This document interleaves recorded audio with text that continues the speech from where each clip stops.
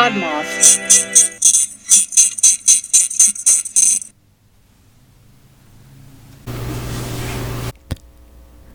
Today, we bask in the light of mustachio greatness. That sounds scary, right? I always look forward to discussing horror movies. I'm not a hardcore, I'm no expert about it, but it is one of my favorite genres of film. And today we are bringing you a movie that was maybe overlooked at its time, but has since become an absolute cult classic, and that is John Carpenter's The Fog. This movie features now an official mustachioso, Tom Atkins, but in this movie he's a nude-lipped Tom Atkins. He's at half power, but you know what? He's still badass. And you know that hasn't stopped me in the past from honoring a mustachioed actor, but in this case, we are going to bring our attention to the legendary Hal Holbrook, who plays Father Malone in this movie. Hal is one of Cleveland, Ohio's finest, and I'm not 100% sure if he is an absolute expert at acting intoxicated or if he is actually intoxicated for this movie. And in my book, that makes a great actor. So grab your solid gold crosses and get ready for some incredibly misplaced jazz music and play that shit theme song. It's the Mustachio Podcast, we're ready for the show. We'll watch movies, we'll make some jokes, and then we'll all go home. Navigating the legendary hairy upper lips, it's the Mustachio Podcast.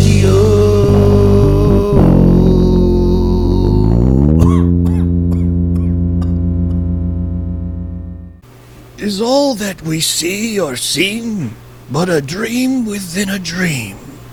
Willy Wonka. Oh, wait, no, I mean, that's Edgar Allan Poe. What is up, everybody? We are back. This is the Mustachio Podcastio, and I am your host, Daniel Segura. And today I am welcoming a first-timer. He is, he's getting his mustache moist for the first time. I don't know why that's so horrible, but we're getting it moist for the first time.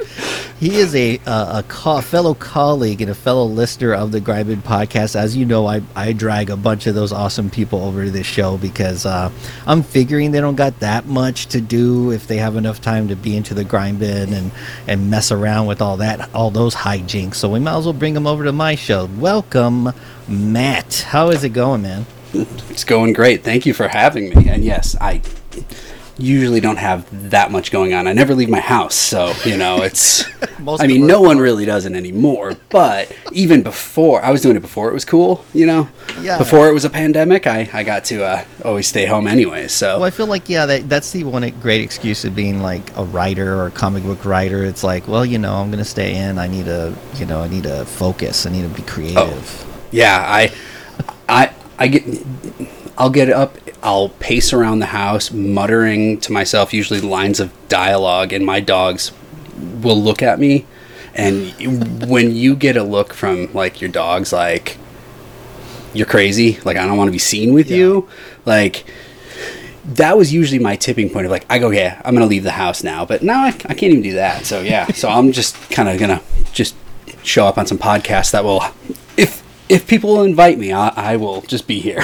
Oh, of course, yeah. I remember with my poor dog, I would have shows. I was playing in a like a metalcore, hardcore band in San Antonio, and I don't really warm up my scream or anything, but I would just do like a quick little, just to kind of make sure my throat was good. I'd be like, yeah, just like one blast. He would freak the fuck out of me. What is wrong with this fucking son of a bitch? But, yeah. So I feel you there, but I am so glad that you did take the time to come by, and you brought with you a very good movie. I will admit, I have never seen The Fog. I don't know what happened. Oh, seriously? Yes, I know. This seems like one of those movies that and this happens a lot on my show where I thought I saw it. But it's just I saw a couple of scenes, but I'd never seen it from the very beginning to the end. Yeah, actually, up until probably I'd say about 10, 15 years ago, that was probably more common. Like, it did Yes. seem to kind of be People skipped over it. a little forgotten, because it came so soon after Halloween. Which took But a it lot of wasn't limelight. right, and then, but it was before what, Escape from New York.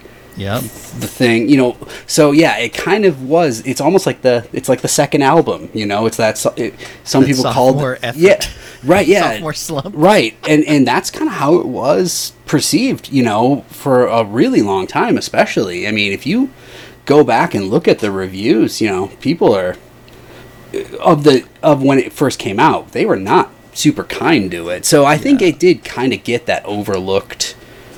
I think what helped is that at the time it looks like people did go see it in the theater, even though critically it was panned. It helped Carpenter, you know, it helped people have confidence in his work that they were going to at least sell some tickets. I mean, that's the reason we're getting Justice League 2, and you know, so right. Well, yeah, it's about the money, right? And but I think the critics are a little off on this. I you know, we'll get into it and we'll dig into this movie more, but it is one of those movies I can see it. You can kind of see some of the same patterns of what he was doing with Halloween. He's not using as much gore, even though I think I read that he threw some more in because they were like, it's not really scary, bro. right. And that seems to be kind of that's almost a story that follows Carpenter from project to project. You know, it's like he held really firm on Halloween with like no gore, no, you know, just and then ever since then, you know, he didn't direct Halloween 2, but you know, that's kind of right around the same time as The Fog, like a year later, but he, you know, co-wrote it, and then he did a lot of the reshoots, and he's the one who went in and added gore, which was completely opposite of, you know, what he did on the first. So, and I feel like you kind of saw some of that here too, where it's like when there is gore, it's almost so like sporadic throughout that it's almost more shocking than you would expect it to be. Yeah, you're right.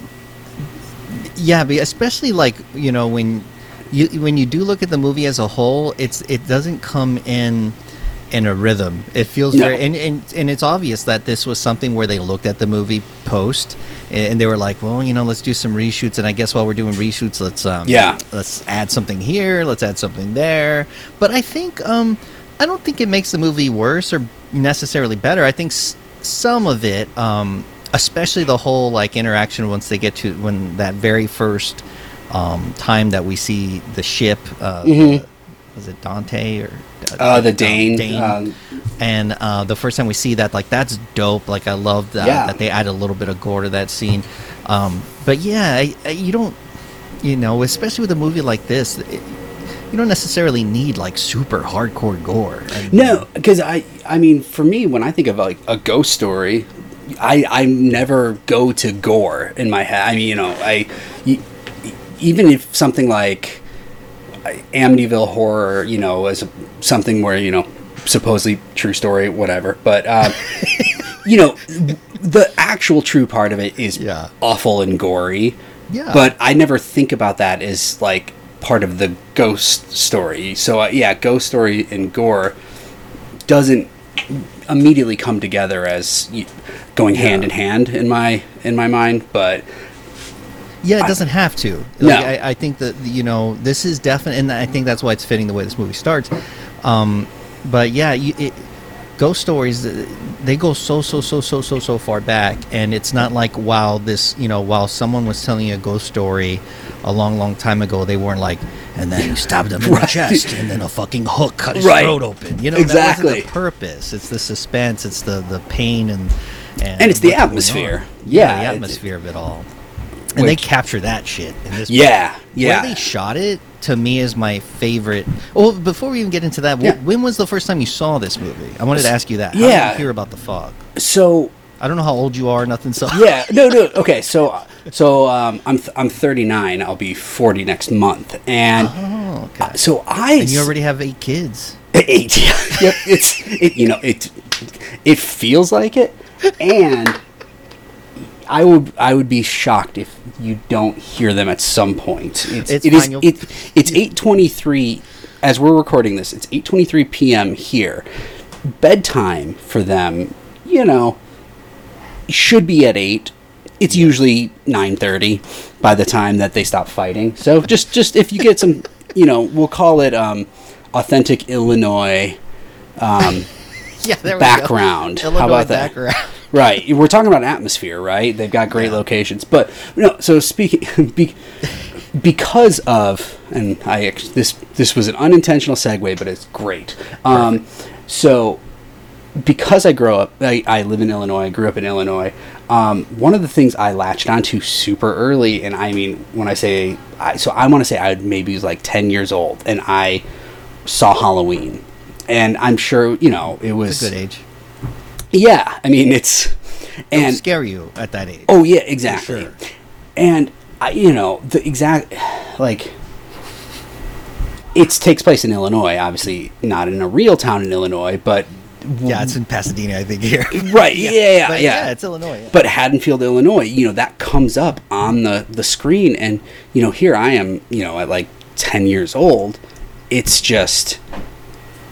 I mean, that basically blows my mind, because it would take me... Real. It will take me forever then from that point to see how green the trees are in the background in that movie, and how not how they really don't pull it off. If you happen to just look anywhere other than the ground where the leaves they shipped in are rustling, they threw in, yes. Yeah. Because all it took was me to make that connection, right? That just said Illinois, and I'm in Illinois. So anyway, and I guess I would say pretty early on, from then, I was pretty good at following, I would see credits and I would follow, that person's name. And, obviously this is before the internet and everything, but I had a video store that was within walking distance of my house. Oh, yes. That seems to come in handy. I think Bobby also had that. Yeah.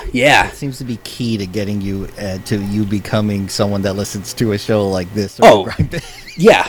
Well, think about it. So when I was in 6th grade, I got my first job. It was working in a comic book store on weekends for store credit, and I was as happy as could be. Right, I was in 6th grade. Like a fucking movie if I was writing a movie, I'd be like, yeah, he was working at a comic book store. Well, so I did that from 6th grade until, I off and on worked at that same company, the store, through my 20s. Just, off and on, I would go back. It's always good to have a backup, baby. I went directly from, in junior year of high school, I got a job in an independent video store. Nice. Did that for a couple years, and then I managed an independent record shop for a couple years. So, I mean, I literally hit all of them, comic book store. Yeah. So, when did you start playing hacky sack? I haven't started yet, actually. I'm waiting for it to come back. Eventually, and I'm hoping by then I will have some coordination in order to return it. I honestly feel like you, this is the first time I even talked to Matt. I feel like you would have been a dope ass customer service guy, though. Not even being sarcastic, because a lot of times when I go to record shops, I don't want to say especially here, but in certain record shops here and there, they're just so oh yeah, I don't want to help you, or they're smug and they're like, oh, you want that, Yeah, I feel like you would have been much more cool. Yeah, it's all good. I came to this a little bit later on, but I decided that the things I like, the comics, movies, whichever, I am proudly middle of the road quality wise, which I think makes me a great person to come up to and ask a question, because I am not gonna look. I'm not gonna turn my nose up at anyone, because I loved, most of the time it was just, I followed my interests, so I loved comics, it's just because I was genuinely curious about all, that stuff. And it's always funny because, like, I can't play an instrument to save my life. I can't sing. So music, like, I always knew people in bands, but I was never in one. So, and then before we start recording, we're talking about, like, so I write comics, but, like, of course, initially it's like you go to comics and you're like, oh, I want to draw. Like, you very rarely does someone, when they pick up a comic book, think about the writer first. I want to write in those little bubbles. Right, yeah. Oh, I mean, it took me so long to have to explain to people. Like, they'd be like, oh, so you put the words in the bubbles. And it's like, well, no, that's the letterer. That's a whole other job. Comic books, there's a job for everybody. Oh, yeah, it's great. Guy, yeah. It's kind of like a band, in a way, just no one's ever in the same room. Together. But yeah, anyway, so, like, I guess this is a really long way, like... No, I enjoy this. To get back. But because when I would... So going back to seeing Halloween, it's like, that name John Carpenter stuck in my head. Yeah. And it helped that, like, That's a good name. And he gave himself, he got that the name over the title. So you see, it's John Carpenter's Halloween. Yeah. Oh, yeah. I mean, talk about a great thing, to demand, basically, as part of your deal. And the video store that was near my house was so tiny. I mean, like, it was like one where they kept all the cassettes behind the counter, and you took up, like, the empty box to find it. Okay. Like, so, like, they didn't... they didn't put so, like, and it was, I mean, I would say, like, you'd be lucky if it was, like, the size of, like, 3 or 4, like, normal, like, closets. I don't know. Yeah, it's exactly. Really tiny. It was tight, yes. But it would be tough with the COVID now. Oh, yeah. One person at a time. Like, there's no way. Like, someone's, like, yelling outside, hurry the fuck up! Right, yeah. Like... Man, if you don't get that copy of, like, Braveheart or something, I know. That's what would piss me off. If I'm waiting for this one guy to get out of the video store, he comes out, I'm like, what'd you get? And it's like, yeah, I got Braveheart. I'm like, get the fuck out of here, you piece of shit. Right. Well, and the one thing, so, like, one of the benefits, though, I mean, it's always cool that it was just a small place, because now in memory, it's like, I think back and it's like, my memories aren't of Blockbuster or, something like that. Like, my memories are of this, it was called East Side Video, because it was on the east side of town. Perfect. Like, it was right next to a pizza place, a bank, a church, and a grocery store that was,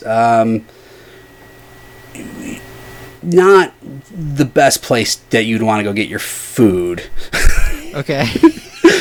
Kind of. Maybe go there for, like, canned and perishables. Yes, exactly. Okay. Maybe like paper towels or something. But the point, it's like you just kind of get the feeling of, like, okay, this place exists because of convenience, and they are not allowing they are using that as cover for a lot of just crappy food. Yeah.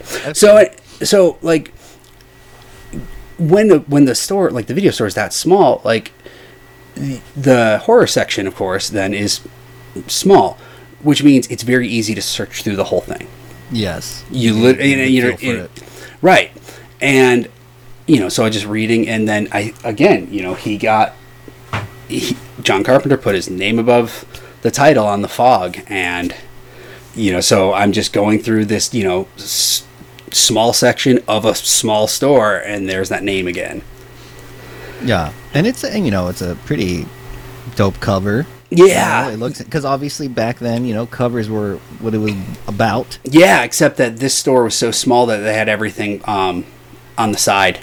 Oh shit! So it was like a library almost, like they weren't even facing out, like, so you couldn't even, you actually had to physically pick up each empty. I do like some of the randomness of that. I don't have that so much with movie collecting, but I do have that a little bit with, like, I have a decent, not a big collection, but I have a decent collection of Sega games and Sega CD and Sega Genesis. And in early on, you know, there's 700 and something US releases Sega Genesis. And so a lot of times I just like kind of pick one out because, you know, I would go to smaller shops and just randomly pick out a game, or sometimes the loose carts where it's hard to tell and they're way up on a shelf. You just kind of close your eyes and see what happens. Right. And sometimes you get lucky, you know? Well, that was one of the things that, you know, again, in the moment, I'm sure I was like, I just want to find something and just go because I want boobs. Right. Well, yeah, and there's always that, but foggy boobs. Yeah. Which, by the way, this movie does not give us. No. It's John Carpenter's a classy motherfucker. Right. Yeah. At least this time around, like. yeah.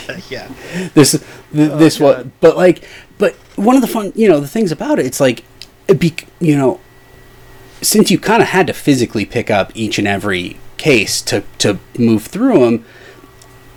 There are a ton of things that I probably would have just passed over, like had they been facing out, you know. So there was definitely something. I feel like that really helped me in terms of kind of early on memorizing or internalizing like the names that I would keep seeing. Yes. So even if I hadn't seen the movies, like I would be like, oh, Wes Craven, this name is, you know, in this small section, this name is, I've now seen it on a few different things. John Carpenter, you know, so yeah. I in a weird way, it was kind of like I was studying without knowing I was studying. Because, yeah. and the section never changed, you know, occasionally a title would be added or something would get damaged. So it's like, but yet every time I would go, it's like I would keep, you know, I would pull each one out, you know, and it's like, so I guarantee you, much like how you said you with the fog, like you'd never seen it, but you kind of thought you had. I bet you, like there are a ton of movies like that for me, like where because I have like memorized the plot points and I've got the cover in my head. It's like I've probably never even seen the movie, but I think I have. Yes. And I'm sure, like, my older brother probably told me about it a million times. Oh, yeah. To go watch it. And I'm honestly saddened that I didn't see this first, because I remember seeing the remake, which is skippable. Oh, man. And I didn't and so, because of that, I remember, like, thinking, well, do I really want to watch the original? Like, if the remakes, you know? Yeah. And I should have done some more digging because I would have realized, it's really worth watching.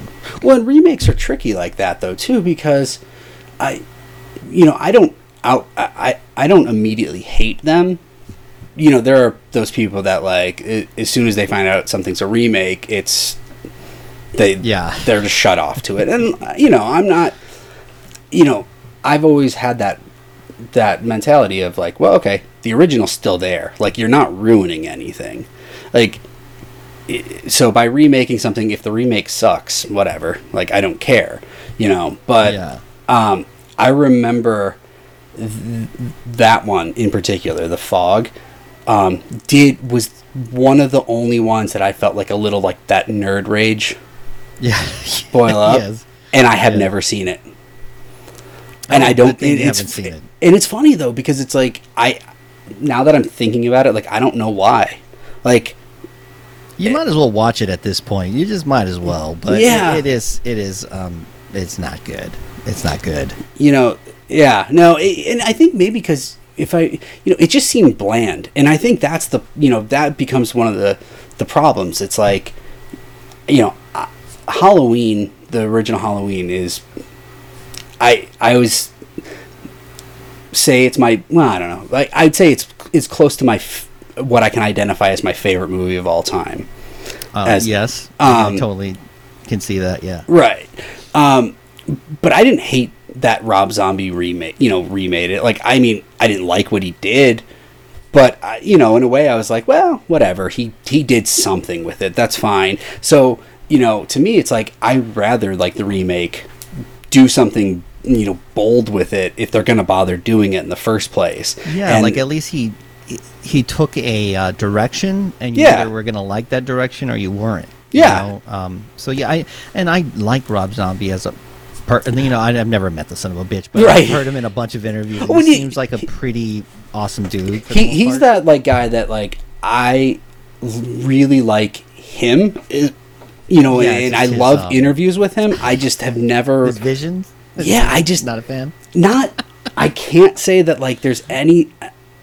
You know, I think maybe some White Zombie. You know, maybe like some of the music. Oh, yeah, I've his you know, music, some of his music's pretty decent still. Right. Still holds up. but man, yeah, his movies just don't do it for me. Like they, you know. Yeah, I feel you, man. I can't deal with that. But it's funny though because, you know, I like when it, you know, so going with you know, say Finding the Fog for the first time, I did kind of get that feeling. You know, Rob Zombie and you know, lots of horror movies do this where they just populate it like the film like with all these, you know, now familiar faces. You know, and that almost becomes kind of its own thing about being like a fan of horror movies, it seems, especially where you're like, you know, you get this one random movie and you're like, suddenly it's like, oh, that guy. And in The Fog, I think one of the things that first made, like once I got it and I was like, okay, this guy John Carpenter, I knew he made Halloween, and then so much of the Halloween cast is in this movie. Yes. And it was like, that was like basically all I needed then. I'm like, okay, like I love this movie. Like, it, you know, and it didn't even matter, like... It's very much a musician type concept, and also there's a lot of music, like musician or like being into music that kind of parallels what you're talking about, like especially the part where you were looking at the names and you see like, oh, there's Carpenter and there's that. I was like that with music, like if I saw record labels or liner notes, thank yous. I found I think I've gotten some of my absolute favorite records of all time just from seeing the thank yous from especially my favorite like band of all time is All, or the Descendant. Well, it's the Descendants, but the later incarnation called All, and it's like they had 3 different singers at different times and different labels, and I swear, like I would go into record stores with the lyric booklets and the liner notes and be like, do you have Shades Apart? Do you have you know exactly. And so it's and a lot of times like I would look at like the especially early on when I was like 11 or 12, I would look at the band photos, like their promo photos, and I would see what shirts they were wearing. Oh yeah. Oh, I've never heard of that band. Like I've never, you know, like, and especially like they would be wearing like, you know, if like Metallica guys would be wearing like thrash bands that like would have never been huge, you know, right? Exactly. Yep. But you can find them and you're like, oh fuck, like this is dope, you know? Yeah. So yeah, that was a lot of that going on, and I actually did get in the liner notes one time with some friends. Not a huge band, but they were like a post-hardcore type band or metalcore band called Inked in Blood. Oh, nice. And they had played a show they were booked to play a show in San Antonio, and they double booked them. And the guys were like, well, we have all our equipment. Like, if anyone has space for us, we're down to play. So they followed us like all the way. I swear it was like 30 minutes away from the venue. So it was a good drive. We drove out. They go into a dude's garage. This is like in a neighborhood. Oh, nice. And these guys have giant, like full-blown touring amplifiers. Right, yeah. Huge amps. And they fucking played like a whole set. And we were just there, and there was like maybe 25 of us, and it was really awesome. And that's a good garage turnout. So that's you know, it was really hard to slam dance in a garage. Oh yeah. Got hit in the face a couple times, but that's the usual. Right. Well, I was gonna say. I mean, that's not that much different Comes than with some the territory. Exactly. I was young and spry. I was like probably like 19 years old, but it was a good time. Anyway, man. Are you ready to break this baby down? Yeah, let's do it. All right, this is the movie breakdown. Dun dun dun dun dun dun dun dun. Here comes the fog. Dun dun dun da da da da da. Go get your dog. Da da da da da. They killed an old lady. Da da da da da da. Oh man, that's shady. Movie breakdown. So now I get why people laugh. I'm so sorry. That was the worst. So dumb. Yes, they do kill an old lady. So They do. You were not wrong. And we will get to that. Yeah. I like that they inserted this beginning scene, even though it kind of gives away the entire fucking story. That's interesting, because that was one of the main things. One of the big things I was going to ask you is just It kind of comes so quickly that I had to look at what he was saying, because they got the Gordon's fisherman telling a bunch of kids a scary story. I love. It's night. It's the beach. It's a campfire. A bunch of kids and that dude. You're like, yeah. It's automatically eesh. I get the one kid. His mom works nights, but where are the other kids' parents? Exactly. I was like, do they all leave their kids with some old dude that hangs out by the beach? Yeah. Captain Hook is watching the kids tonight. And apparently, this was all shot. The shots where they're looking, where they have the camera on him, was all shot indoors. Right? Yeah. Extra, which is crazy. Yeah, it's awesome too. It's like a fire going on a set, and the kids are like, "What's happening?" Yeah, because I think this was the part of reshoots or something, right? Yes, it was. They added it because apparently Carpenter was not happy with the way the film started off. He was like, "This is not good." It's funny because I'll do when I watch a movie and I know that certain things were shot afterwards and added in, I'll kind of do that mental exercise of trying to cut them out and picture okay, well, what was it like, and I think this is one of those cases where it's man, it would be such a different experience watching this movie if it just opened with kind of those scenic shots. I don't like I said earlier, I did dig it because I thought it was so weird. I love it. And you have this weird. It brought in the whole this is gonna be about ships, right? And the ocean, yeah. But at the same time, you're right. It would have been kind of. It takes any mystery, yeah. Because after that we got people. I mean, he basically just says ghost pirates looking for gold. He gives the whole fucking concept of the film. And considering that there's so much that is supposed to be mysterious, all of the clues are, the rest of the movie unfolds like a mystery. It is, why is this happening? This is bizarre. Yes. This is, and it's well, I know why, ghost pirates. They told us. Yes. So it's weird that it's that it was Carpenter that felt because that it seems something that would be a studio note. Yes, and maybe it was. Maybe they. I don't know. I can't remember. And I can't remember either. I read it, but I drink a lot.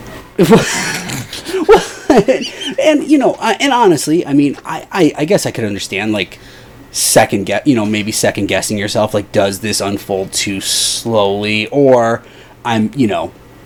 I think he did a couple TV movies after Halloween before this, but it's okay, I want to let people know right from the start this isn't a slasher movie. So, I could understand why he might panic a little bit or feel it needs something else. This out, they're gonna just zone out, they're not gonna know what's going on. Right. So let's put an old man just giving us this background story, right. the legend basically he gives. But because it's so easy to segment off, you kind of almost wish that there was a DVD feature or just something where it's play without, because it is literally just a prologue. I mean, it totally is. Yeah, that's what it is. Because does that guy? He never shows up again. Right, he never shows back up. No, because they had already shot everything. Yeah, right. They mentioned that guy, but he never shows up. It's only the kid that's plugged-in scene. They get him back in there. They do, but I just call him the kid. Who cares? I know. It took me so long. I kept thinking, I kept writing Tommy because it's I'm my God, he looks just like the kid from Halloween, Tommy Doyle, and it's so no, but But well, and actually before Grizzly Fisherman, what you opened with, we got the Edgar Allan Poe quote that everyone loves to use, right? Oh yes, which totally like, I don't get why people. I mean, like, it's a cool quote, but like, what does it have to do with this movie? Like, yeah, I have no fucking idea. This would have been better with like Inception. Yeah, or even like Nightmare on Elm Street, right? Like, just, I mean, something yeah, that like been on the nose, but yeah, well, right, well, yeah, well, but it would be followed up with like a Freddy quote. You know, it's like the fuck you, bitch. well, because they actually do that. It's in I think it's in Nightmare 4, because they do like it's like man's dream, blah blah blah. And then it's like welcome to primetime, bitch. It's You're right. like, Which is, by the way, if I know I shouldn't be talking about Freddy because this is Bobby's territory. I know. I did it once in a Bloody Bits episode, and I kind of felt like he was watching me. Yes, he like wasn't. I feel like he gets like a radar, or right? like some kind of push notification if someone mentions Freddy. But it's like I feel like he owns it.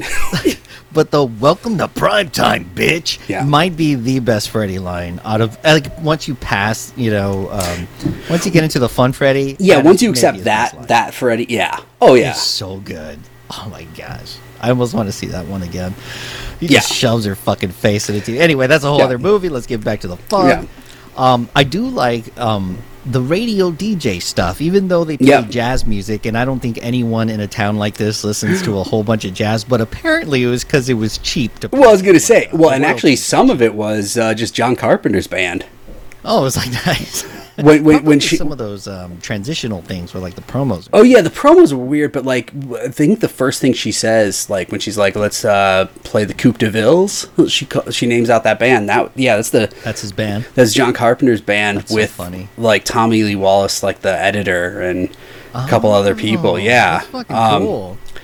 Because and that's the second time he's done that, or at least at that point, because in Halloween when Jamie Lee Curtis and Annie were driving to go babysit, there's a song playing in the car, and that was John Carpenter's band then too. So it's another way he gets his own music, and beyond like writing the score. But what I really like is the fact that we see John Carpenter himself. By the way, I think one of his only like speaking parts.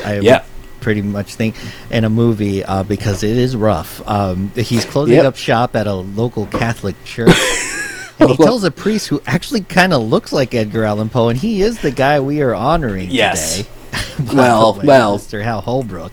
They share a moment because it's kind of you got mustache on mustache. Exactly. Yeah, and I will say, yes, John Carpenter has always, for a long time, sported a mustache, so it is kind of a shared benefit here. Yeah, but no, Hal, because he's kind of hilarious throughout the whole movie. Oh, I love it. Don't you hear him pop the cork popping sound before he even like totally see him? Like, yeah, he's just. This guy is three sheets to the wind, though. I think the whole time. Yeah. Oh, it's awesome. And he tells this guy that he's taken off, and it's funny because Carpenter, I don't know his real name in the movie, but it's Bennett. Bennett, yeah, and because there's some about pay or something. He's like, "Hey, are you gonna pay me, bro?" Yeah, he's like, "Can I get paid?" And doesn't he just like, and he just offers him a drink instead. He doesn't even answer his question. Yeah. The priest says, "How about you just come in a little bit later tomorrow?" Right, that's right. Yeah, he gives him like 2 extra hours off. He's such a dick. Yeah, it's like I can't really pay you, man. I'm sorry. Also, I'm trying to think of like, I mean, I guess we don't really know what he was doing there. Like if he was just like a repairman, like, or was he like the assist, like. I would say he's probably like a custodial person. Yeah, probably. He's carrying around his own boombox or little radio. Yeah, put the pamphlets back in the shelf. Put up all the little things that you put your knees on. I don't know what they're called. I guess I would usually think that was like a volunteer job, but I mean, I don't know. Well, that's another thing that boggles my mind about this movie is like it looks like it's a pretty small like town, really small, like 1,200 maybe, or like something. 12 people. Well, yeah, like when you see that celebration later, that's pretty yoke, dude. That was not a lot of people.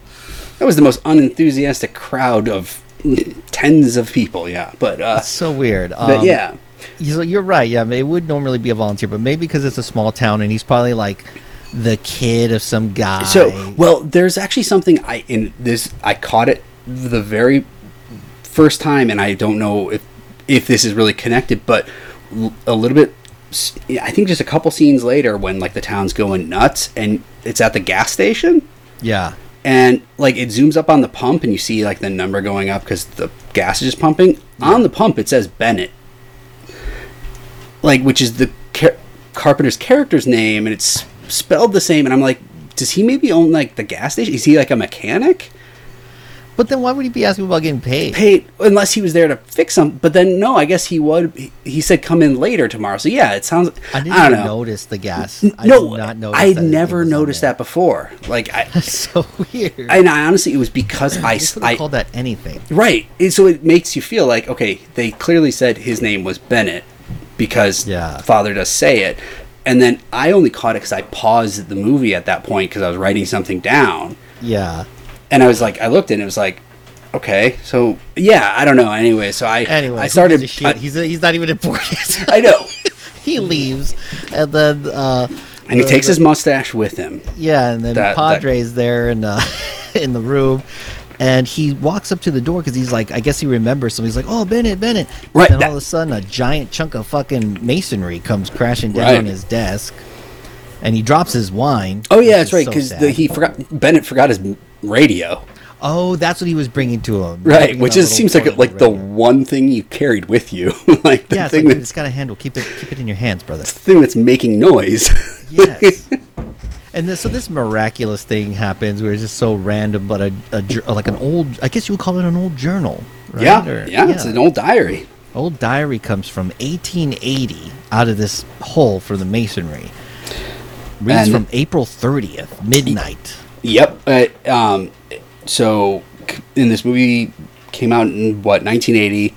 So the town is celebrating its 100th. And it's a centennial. Yeah, so it's celebrating its centennial, and it says the journal says something like midnight till one belongs to the dead. Right. Good Lord, deliver us. Yeah. Such an awesome page to open to. I know. I've been listening to a lot of like so there's this what are they called? Oh, dude, I can't remember what they're called. But there's this YouTube channel that takes like Copeland, Ken Copeland. He's like a televangelist who's a real piece of shit. Oh yeah. And they take his songs and they take his shit and they make him into songs like rap songs. Oh, that's awesome. That's fantastic. This is some shit that Copeland would have said. But anyway, you got to check it out. It's like I think it's called like What the Fuck, Bruh. Like WTF, brah. I don't know. Anyway, I just listen to it all the time. I'm like addicted to that freaking YouTube channel. So, anyway, we're in Antonio Bay. That's the name of the town. Mm-hmm. And the radio DJ says the town's 100 years old today. So that's when we also hear that. It's reiterated there. And apparently, Antonio Bay, by the way, I took this note, is actually Point Reyes Station. It's an unincorporated town located in Marin County. Oh, okay. So that's where they actually filmed it. I was curious because I'm like, this was such a good location to shoot this movie. It's fantastic. It's creepy. It's like an old creepy ass area, which I really enjoy. And it's really cool to see Carpenter. Again, even with Halloween, when it was.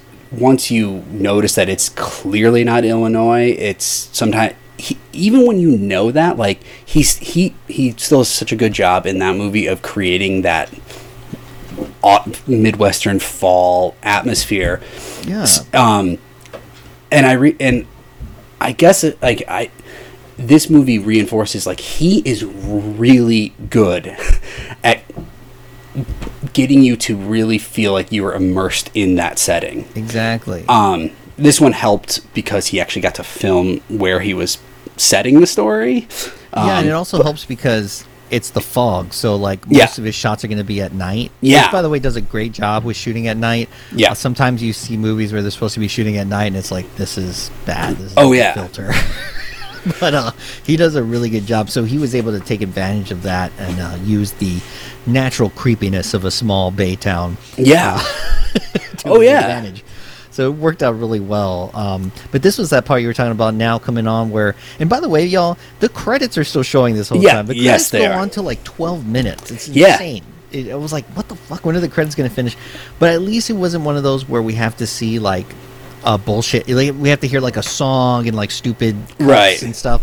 At least they were like letting the movie go on while the credits were showing. I actually appreciate that. Personally. Yeah, you know, and it's weird because you know what? I guess since the opening scene I wonder how far along they were when they added that in, because maybe they didn't. Because otherwise, without that opening scene with on the beach, and then the credits start, so you've got a couple minutes pre-credit. Yeah, so yeah, it's like it makes it feel extra long. I was surprised. I figured like if I'm noticing that they're still showing up, it's probably going on for a little while. Yeah, because the name pops up and you're like, oh yeah, that's credits still. Exactly. And it's funny because right when we're seeing so we left the church, and I think this is where we're kind of seeing we see the guy at the bodega, and he's cleaning up, and bottles are like breaking and shit is shaking. Oh, that's right, that's the dude that like opens the orange juice, drinks it and puts it back. Yes. Hey, you know, and the question is that just like, does he keep coming back to that one, or is he just like Oh no, this is a thing. He doesn't get paid. Like, I don't know if you're at a job, like a remedial job, where you're just like, I don't get paid enough to not eat this sandwich. That's true. Yeah. I mean, when you have all of that at your disposal, but like when you're the only one there. It's also probably before, like, you know, most places had security. No, they just had the mirrors. Yeah, just had the mirrors. So eat away, drink away. Exactly. You see a sign that's been loosened. You basically a bunch of weird shit is going on. Is this all like the stuff, like if you were to go on YouTube right now and search like ghost videos, this is the shit that happens. Lights turn off, things fall. It's pretty hilarious when you think about it, like that is exactly right. Like yeah. What he did in 1980, just kind of like, oh, this is weird and unsettling, is still like a thing. Like someone's gonna post that video tomorrow of just like that lampshade tilted. Yep, we get the gas station thing you were talking about. Yep. The pump just starts going off. And all through this, like I have a note that said, you know, the score at this point is totally it's not Halloween, but like this is like, I think he's on you know, piano only, you know, at this moment, and it feels very Halloween and Halloweeny. And again, it's another one of those moments where you go like, you know, if you're imagining that first scene is not there, and this is the credits are rolling over with this stuff and that score, maybe this is where Carpenter's kind of like, you know, worried that people are about to expect, you know, like a slasher, you know. It's just maybe he was trying to give it a...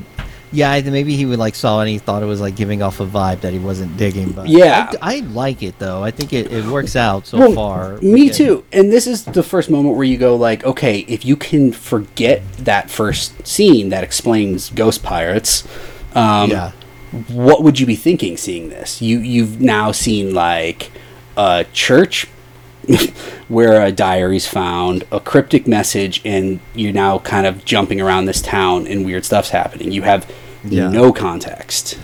Exactly. And after we see some high beams go off and horns on a bunch of cars go off, and then a lady goes up to her window who we'll get to meet later on. Yeah. And a chair moves for no reason in her apartment, which she doesn't. That one seems that one seems a little bolder, that, you know, like in terms of what's happening. A fucking chair just like slid. In like you couldn't dispute it, right? Like that's not like exactly. It was really weird, but then we hear the DJ, who we'll get to know as well, and she's mentioning the weather, and she mentions the weatherman who said that it was supposed to be raining, but right now it's just kind of clear skies. And this is about the 12-minute mark when the credits finally stop showing up on the screen. And we see Tom Atkins, who is doesn't have a mustache in this movie, man. But even at half power, he's still as sexy as hell. Look, it's still there. Like it's I don't It's weird. Like he just looks weird without a it. mustache. Yeah, I think they were trying to make him look younger because they were going to be, because he does pick up Jamie Lee Curtis who's hitchhiking. So I think they were like, oh, let's make him look a little bit younger. And, even though they didn't give a shit about that in Halloween 3. Oh no. No, they actively leaned into it in Halloween 3. How old are you again? Right. Yeah. Which older than I look was her response in Halloween 3, I think, yeah, which is not an answer. So funny. And what is Tom? He doesn't have a mustache, but he does have something. His natural his fuel. He's got road beers. He's got some road beers. Yeah, he's got his road beers. She comes in and I think he gives her a sip of his Budweiser like a real gentleman does. Like, and she takes it without hesitating. Like, it's just... Those are the good old days, man. I mean, those days are over now, but those are the days where you could just have a sip of a man's beer and just have a good time in the truck. And it's funny because Jamie Lee asks him, like, are you weird? Yeah. And he's like, hell yeah, I'm fucking weird, dude. Yeah. And she's cool with it. It makes them both pretty likable right from the start. And especially considering what you're seeing happen and the fact that you come away from the scene going, I kind of like those two. Yeah. that's like immediately. Right. You're seeing a guy drinking and driving, picking up a girl. Yep. And yet you still are like, not bad.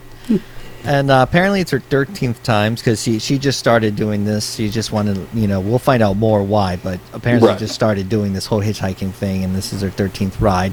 And then he goes, man, 13, that's not too lucky. And then all of a sudden, yep, the windows in the truck just like fucking just his, shatter. Right? I don't think it shatters next to her. No, like they just all shatter into pieces. I don't even know. It's almost like an opera singer when they it just blows out. Yeah, Sindel came through and she just like fucking blew up all the freaking windows. And then now we see who I just called DJ Stevie. She is on the microphone at the radio station doing her thing, and she gets a call from the weatherman who is really hot for Stevie. Yeah. Holy hell. And Stevie, by the way, is played by Adrienne Barbeau, who, by the way, I think was the girlfriend or the newlywed of Carpenter? Yeah, she was married to John Carpenter at this time. Yeah, so they were fresh. Yeah. By the way, I think he had his ex-wife working with him. Yeah, Deborah Hill. They co-wrote this.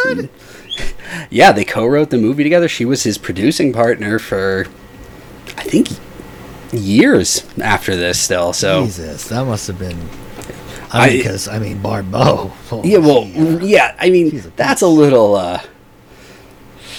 interesting. Yeah, I mean, I always say interesting when I don't have another word. Well, you have to hope that when they said it was mutual. We broke up. It was mutual. You hope that was like it was legit. Well, I can mutual. Say from personal.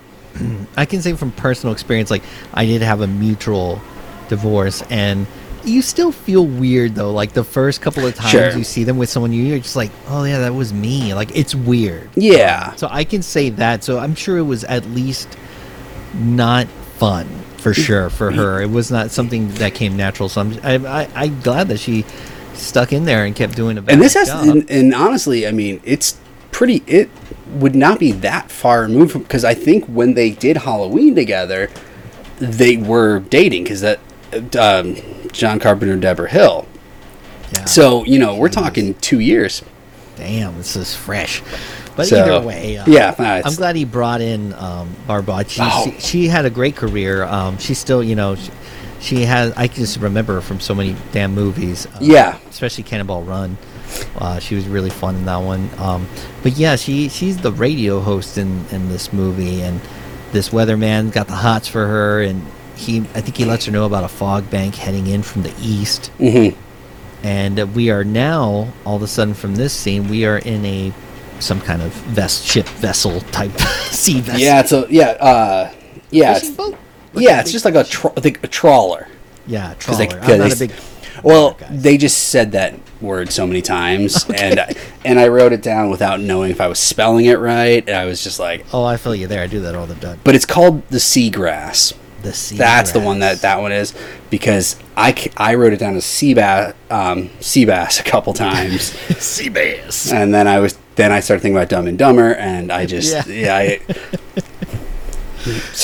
it's the seagrass. And we're on the seagrass, and the guys are listening to the radio station, and they're kind of like going back and forth about how hot they think Stevie might be.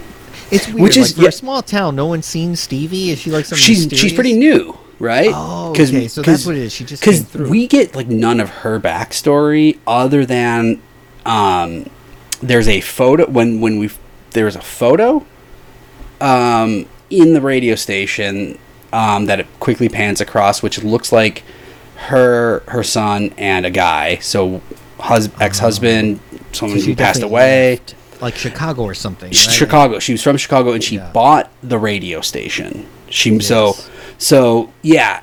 the feeling that she's still relatively new, and it's kind of, it's one of those things where you think about it, and it's hard to remember that, like, there's a good chance wouldn't know what someone on the radio looked like. No, that's true. Yeah, wasn't that kind of? You don't want to see someone that's on the radio. Well, face for radio is the thing. Yeah. But because I think wasn't Play that Clint Eastwood movie Play Misty for me, like, one of the plot points in that, like, hinged on, like, the fact that he was a radio DJ, he had a stalker, but he was able to, like, there was a tense scene where, like, he was relying on that, like, she's never actually seen him. Yeah. Or something like that, and it was like, and you just think about like that, and you're like, well, can't do that now, but like, they probably don't know what she looks like. So the guys are going back and forth, and they're looking out the binoculars. They're like, "There's no fog bank out there," but then of course a fog bank shows up, and because one guy's just muttering to himself the whole time. Yeah, there ain't no fog bank out there. What the fuck is going on? Grizzled guy ever. Like the other guys are happy, like drunk, just talking about Stevie, and this guy's in the foreground. So he tells one of his guys to come over and like take a look at what's going on, and it's pretty intense. They see super bright lights that are shining within the fog, like almost like headlights. Yeah. And then they see the fog flow down into the ship, and all of a sudden the generator blows out, so now there's no electricity. So yeah, it's the first time you see that it's moving intentionally. Like this thing is like hunting, basically. Yeah, which I thought it's a cool moment that, like, I kind of, despite how many times I've seen it, like, I kind of forgot that that's really the first way you see it. Is that like just this? It's going into where the generator is, and it's funneling itself that way, and you're like, oh man, like right from the start, it's like pretty dope. Yeah. And they do end up seeing this like giant ass looking almost I forget what they call it, a scuttle or something like that, but it looks like a giant ass pirate ship to me. Yeah. I'm so generic and brig, something like that, but it was flown through. It looks old, from like 1800s, and they see some people on there, but it's like so damn foggy you just barely see their basic silhouette. Yeah. And then they're like, oh no, what's going on? What's going on? Suddenly a fucking sword goes through a guy. I know. And that's what we were saying earlier about, like, there's gore in this movie that you don't, it's a ghost story, so you're not thinking about it, and then it happens, and you're just like, oh. Yep, sword through the gut, and then another guy, one of the other revenants uses like a hook. And he gets I know what you did last summer, just hard. There's a lot of I know what you did last summer kills in this movie. I kept thinking about that the whole time, and I'm just like, it's amazing that the guy who wrote that one, Halloween's his favorite movie. He loves John Carpenter, and all the time I've ever heard him talk about I Know What You Did Last Summer, I'm shocked that he's never said like, oh yeah, and I kind of took it from The Fog, or at least the method, Maybe he didn't want to, but it sure makes sense. It does make sense. So yeah, the pirate, the ghouls, they take care of these sons of bitches real quick. These sailors. In fact, I'm not sure if this is later on, but I know that then a guy, one of them, walks downstairs. Like, not I say downstairs, but walks into the lower deck. Yeah. Of the vessel, and one of the younger guys on there is like, "Holy shit, man! Like, come over here! Like, it's crazy! It's huge!" And unfortunately, it's one of the revenants, and it kills the shit out of him too. Yeah. So yeah, they take care of him. And we're back with DJ Stevie, who, by the way, has a late night show where she speaks in a whisper, because that's just the way DJs used to talk back then. Yeah. I really like the transitions, because she'll be like, blah, blah, blah, blah, blah. And she'll be like, hey, everybody. I know. That's like one of the things I've written down a few times here. It's like her transitions are fantastic. Oh, she was good, man. And you like, would not have thought this was like her first like movie. Right. And, you know, she does so much in those transitions, like so much acting in it that like is just impressive. Like that, like she conveys so much of like her, as the movie continues, like her growing unease and worry, and then yet as soon as that, you know, for the most part, as soon as she flips that on air thing, it's like it goes right back to Stevie Wayne, you know, and you're just like. She basically, in my opinion, I think carries like especially the emotional aspect of the film. It's like we're with her, and she's on her own for the most part. Like, I mean, she's not acting against anyone. Following with her in this whole journey here, but she's talking to Weatherman again, who's all horny, and he lets them. They start talking about the fog and shit and where it's going, and they find out it's going a different direction. That it's actually going against the wind. Yeah. Which obviously doesn't make any fucking sense. So that automatically makes her kind of puzzled. She's like, "What the hell? Like, that's weird that it would be going the other direction." So then we were back with Tom Atkins, which even at, you know, like I mentioned, he's being his sexy self with Jamie Lee. Yeah, we're back with him and Jamie Lee Curtis. They are in bed. We don't know how much time has actually passed because, you know, we're tracking along with her radio show. And we know this is all happening within at least 1 hour. Yes. 12 to 1. Tommy don't waste no time. So they were driving presumably somewhere in the middle of nowhere-ish because she was hitchhiking. Yep. She said, "Where are you going?" He goes, "To the other side, or, you know, to the other side of town." Yeah. She's like, "Okay, good. Okay." The window blows out. So that's all after midnight, but it hasn't hit 1 a.m. yet. Yeah. Yeah. So think about this journey that Tom and Jamie Lee Curtis have done. You know, I think Jamie Lee Curtis in this movie is a giver, and Tom's a taker, and they just totally got along very well. But yeah, they have obviously already made some loving, and then he's like, "So what's your name anyway?" So they exchange first names. He asks where she's from, and she's like hesitant at first. She's like, "I only said you could ask me one question." He thought she was from Pasadena, which is obviously probably a little bit of a throwback to where Halloween was filmed. Yeah. And she says she's from San Diego or something like that. She's from a lot of money, and I guess she just wanted to get away, you know? She just wanted to learn the real struggle of life. Yeah. She's an artist. Yeah, so much for that. Great idea. So right, yeah.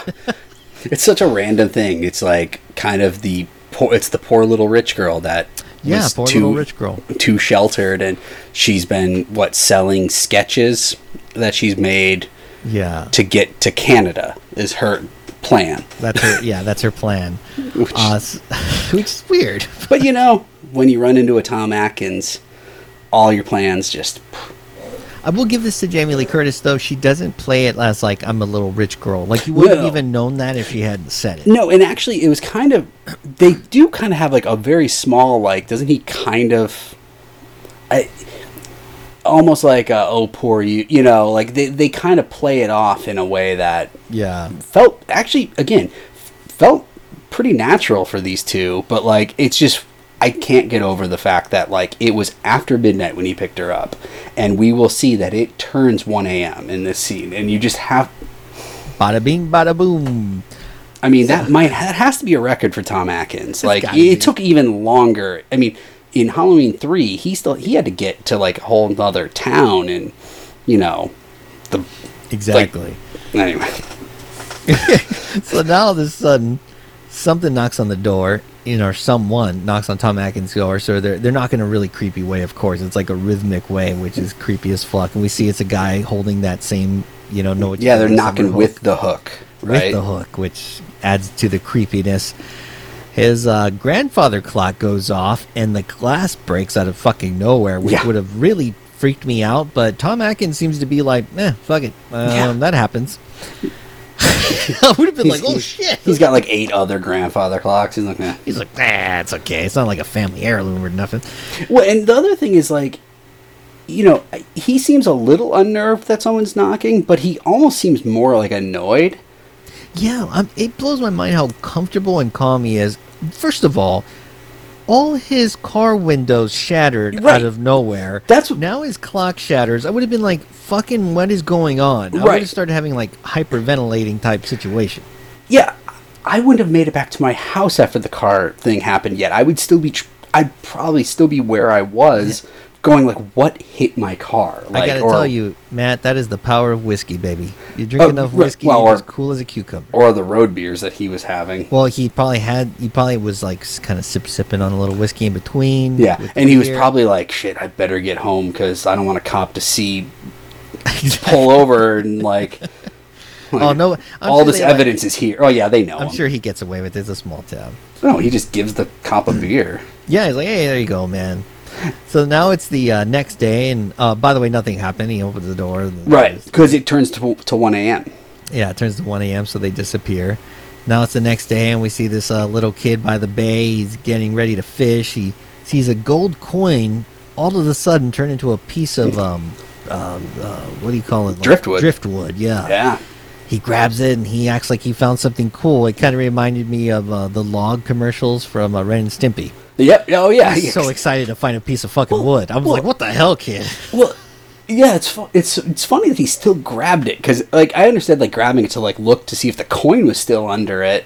Like, but, like, he was just as excited that it turned into this thing. I'd be like, where's the coin? Yeah, exactly. Yeah, I know. I'm like, this was definitely before Game Boy was invented. Yeah.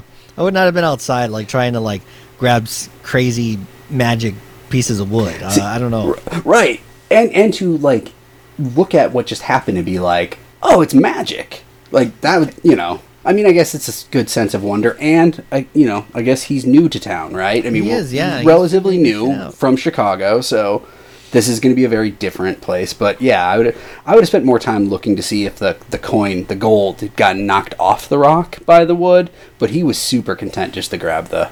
He was. The driftwood runs instead. Over, crazy excited, brings the piece of driftwood to his mom, which, by the way, is Stevie, the DJ. So she's like, God damn it, you son of a bitch, why are you bothering me right now? You know I work late nights. But anyway, she's okay with it. And they're not really that late. I mean, I know it's 1 a.m. I guess it would take her a while to get home. But, like, it's probably mid-morning, right? Like, I'm thinking, like, she shouldn't be that cranky, but... Yeah, well, we don't know what she drank or anything. That's true. Like that, I've definitely had those kind of mornings. Well, we know what the kid wants to drink, though, because this is where he throws in a stomach pounder and a Coke? What the hell is... Which, by the way, is probably some kind of, like, well-endowed guy's porn site, stomach pounder? Oh, of course it is. The thing where it's like someone's holding up something to be like, that's what it would be like. But I was just like, what the hell? Like, I don't know. It's just trying to... It's a weird thing to say to your mom. Yeah, I'll take a stomach pounder and a Coke, Mom. Yeah. So the kid heads back to hopefully get that gold coin. He heads back to the beach. Tom Atkins is worried about his pal who was on that boat on the seagrass that got attacked. And he goes to talk to a guy named Ashcroft to find out what's going on. And then now after that, because I don't know, is this the part where he talks to some guy and he's like, I don't fucking know, they didn't come back? Yeah, he's really quick to be pissed at this point. Yeah. Like the guys they're not back from the night before. And like Tom seems like already pissed, like at these guys. Like he's like, we never got that drunk that we couldn't get back. It's just like, dude, like, chill out. It's like, I mean, if they were out at midnight, again, trying to keep in mind, like, midnight to 1, we've got that set up as like that's when like the real problems are going to be. Yep. And if it was okay that they are out at midnight, presuming like this is at like 9-10 a.m. at the latest, like I would think they're not that late to be that angry already. You know what I mean? Like, I think he had probably, with all the weird shit going on, maybe was a little on edge, but yeah, you're right. It is a little kind of like, you know. It's just for someone that was so cool the night before, like when all the stuff was happening, like in his place, like someone was clearly at his door, like, and he was like chill, whatever, nothing really. True. And here he's just like as high strung as can be, like, and it seemed very, but you know, now he's probably hungover. That's he true. probably didn't sleep much. I'm a little short-tempered. Yeah, so I guess, you know, I you know, what are you gonna do? I shouldn't judge him so harshly. I mean, he can really do no wrong, but like, that's true. It's Tom Atkins. Give him a fucking break, man. Right? God damn it. Because otherwise, he's gonna come find me.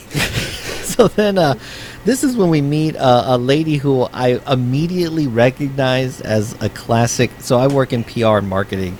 This is like the classic PR director person who is just like, and we need this there, and we need that there. Yeah. So you got her role like right from the right away. This is Mrs. Williams, and she plays this character fantastically well. She's there with her assistant Sandy, and they're getting ready for like some kind of mayor's, I don't know, some kind of statue reveal, right? Yeah. It's part of the centennial celebration, and she seems to be the planner of it, and there's going to be a statue which is hilariously small when they reveal it. Like much. It is like, not, it's a bust. It's like it's not. But they had just enough money in that community outreach budget. Oh well, yeah. There's like 10 people in town, so I guess that's right. Yeah, because Mrs. Williams is like some kind of like community improvement or so you know. At first I totally was assuming she was the mayor. Just the way, you know, a town that, exactly. You know, but yeah, no, it turns out she's not, you know, she's one of the people that kind of restores shit in the town. Like historical society or something. Yeah. But she works for the city. So then we see DJ Stevie, and she hears a bulletin from the Coast Guard saying that they have not heard back from the Seagrass. So we know there's some shit going on. There's been no word of them since the last night. So now we're on the boat with Jamie Lee and Atkins, and they're heading out to find the Seagrass, and they can see it from a distance. And we get back to Mrs. Williams, who, by the way, her husband was right. I was going to say Seagrass. So that sucks. Yeah, it becomes kind of a bigger thing, but it's definitely just dropped pretty early in. Like, oh yeah, that. And trying to think of like which one was he? Was he the guy muttering? Yeah. Was he the one who was like not that happily married? Like, I thought you were happily married. Well, not that happy. When like, you know, it's like you're like, well, I mean. None of them seemed all that great, so no, like, I know none of them. And one of them was probably too young, right? And the one guy, a little older, yeah. So it was either the guy that was grizzled and muttering to himself, which, yeesh, it must have been the other guy, the guy that wasn't that happily married. Yeah, that wasn't that happily married. So you kind of feel kind of mixed feelings about this whole thing. But she does mention that her dog was barking like crazy at the ocean. Yeah. And then Sandy, who's her assistant, who like can't stand her really, or I don't think she can't stand her, but it's just like, oh god, like, so this chick is too much. It's funny because this is one of those things where I realized I invented like an extra plot moment for these two characters. Okay. Which is a weird thing to do. Like I kept like waiting for it, and I actually wrote it in my. So in my notes when they first come in, I'm like, okay. So they have sex? No, I'm not a slash fiction guy, but that is basically.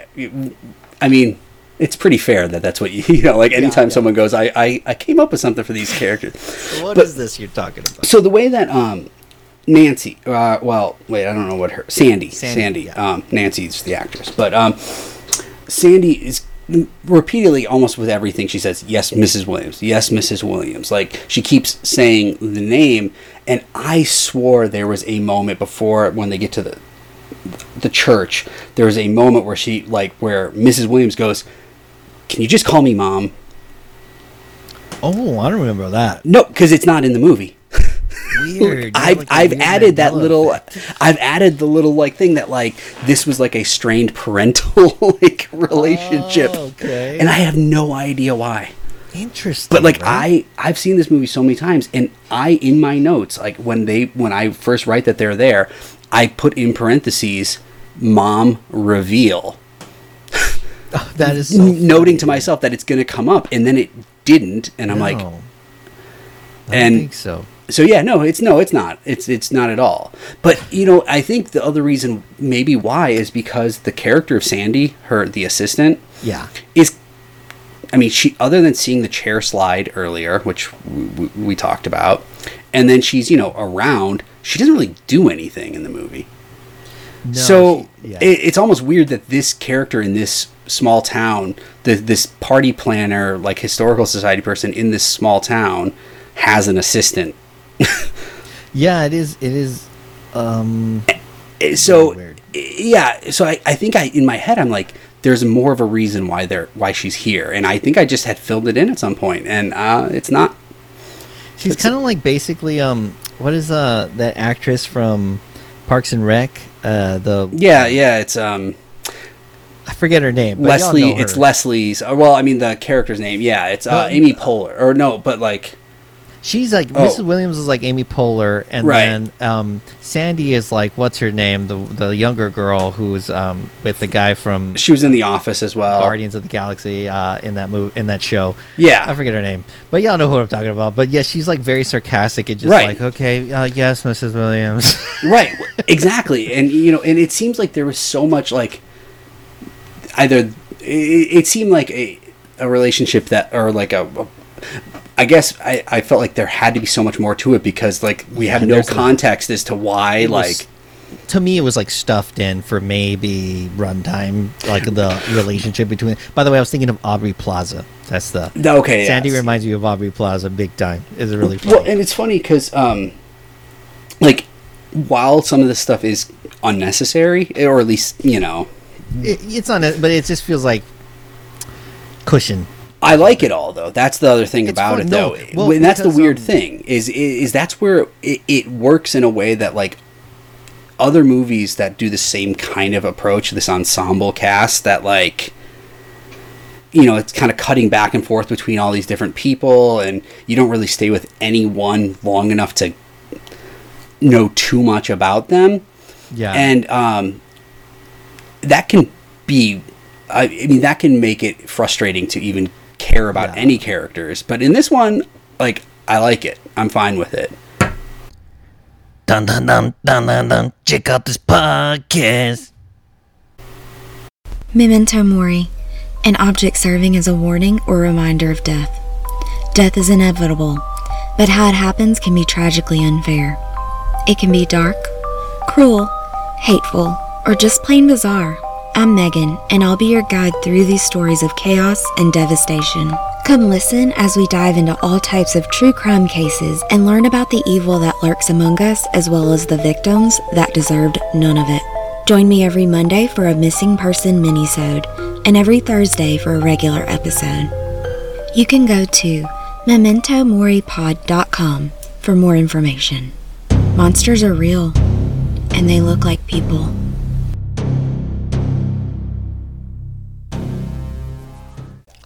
So it makes it much more fun to watch them. They have a good little vibe back and forth. But we go away from. There's a lot of cuts, and so we cut from them, and then we see we're on the seagrass now, and there's no one on board. They can't find anybody, so we don't know what's going on. And then we cut back to Mrs. Williams and Sandy. They pull up to this like old. What we find out is the old church and cemetery, and Mrs. Williams says that it's her like latest project, and that she wants to have this cemetery restored to it because it has historical significance. So she works in community affairs. I keep saying community outreach, but same shit. So she imagines that trying to get involved in community affairs trying to get people involved in community affairs is like pulling teeth.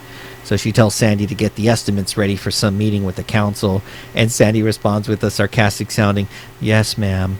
And Mrs. Williams says, "Sandy, you're the only person I know who can make 'yes, ma'am' sound like 'screw you.'" Yep, and she just yes, ma'am, And then, one more yeah, time. Sandy Boom. responds with, yes, ma'am. And we have to say, a good Sandy. bit. Oh, that I have that exact line written down because that I think might be my favorite. Like, it's not a movie that has like a ton of like memorable dialogue. It's not really what this movie is. It's not a lot of one-liners. Right, exactly. That one is just perfect. And so Sandy is Nancy Loomis, and she's in Halloween. She was Annie Brackett, the first babysitter killed. That's right. And I know she's been in she was in other things and stuff. Mm-hmm. And, you know, definitely her presence here, it does all kind of, again, especially since the character doesn't really do too much in it, like feels a lot like, let's get the band back together. You know, we got Jamie, we got a little something to do. Yeah. But like, I think I love her performance, and you know, and I don't know much beyond. I mean, again, I know she was in a few movies. I don't remember if she was one of those like kind of fell into it accidentally and didn't really have. I think Carpenter liked her, and he seemed to throw her in a lot of his stuff, right, and then she just sort of stopped. Yeah, exactly. Really but I always liked her in Halloween. Like I thought she was. She plays this kind of sarcastic, a little bit more like she's the friend that like her insults cut a little bit deeper, right? Like, you know, like well, yeah, you might kind of joke like around with right. You know? She might dry delivery. Yeah, it's like you'll joke around with her, but like, oh man, a couple of the things she'll say will kind of hit you a little bit, and you'll be like, ooh. Yeah, we'll get to some of those. Right, but so, I really appreciate like seeing her in this movie though, because as again someone that hasn't, I don't think did that much. You know, I always remember her just as Annie in Halloween, and in a way, honestly, this is like it's the same character. So maybe this is just what she did, you know. But yeah. But I mean, because and then it might be just like she's the, you know, it's like the guy that played Randall in Clerks. It's like that guy's, you know, it's like that's his. This is her, yeah. He does it perfectly. Don't ask him to do anything else. Like, yeah, no, she plays this very well. But I do really like the fact that once they get into the church, that we opened up the movie with, by the way, they're in the same. This is when we find out, like, oh, this is the same church we saw the Father Malone and the Carpenter in, and because right as they're about to walk in, right after the yes ma'am, you know, then Janet Leigh's next line is say a little prayer asking he not be in his cups. Yeah, like that's as they're walking in. So basically, it's like, okay, he's got a reputation. The town knows. Like we that's how we were introduced to Hal Holbrook. He's a booze hound, and it's not a secret. So. Future me. And so the ladies walk in. They're looking for him, and I don't know if this is to pay homage to Halloween, but this dude pops out of the darkness like a Nosferatu, bro.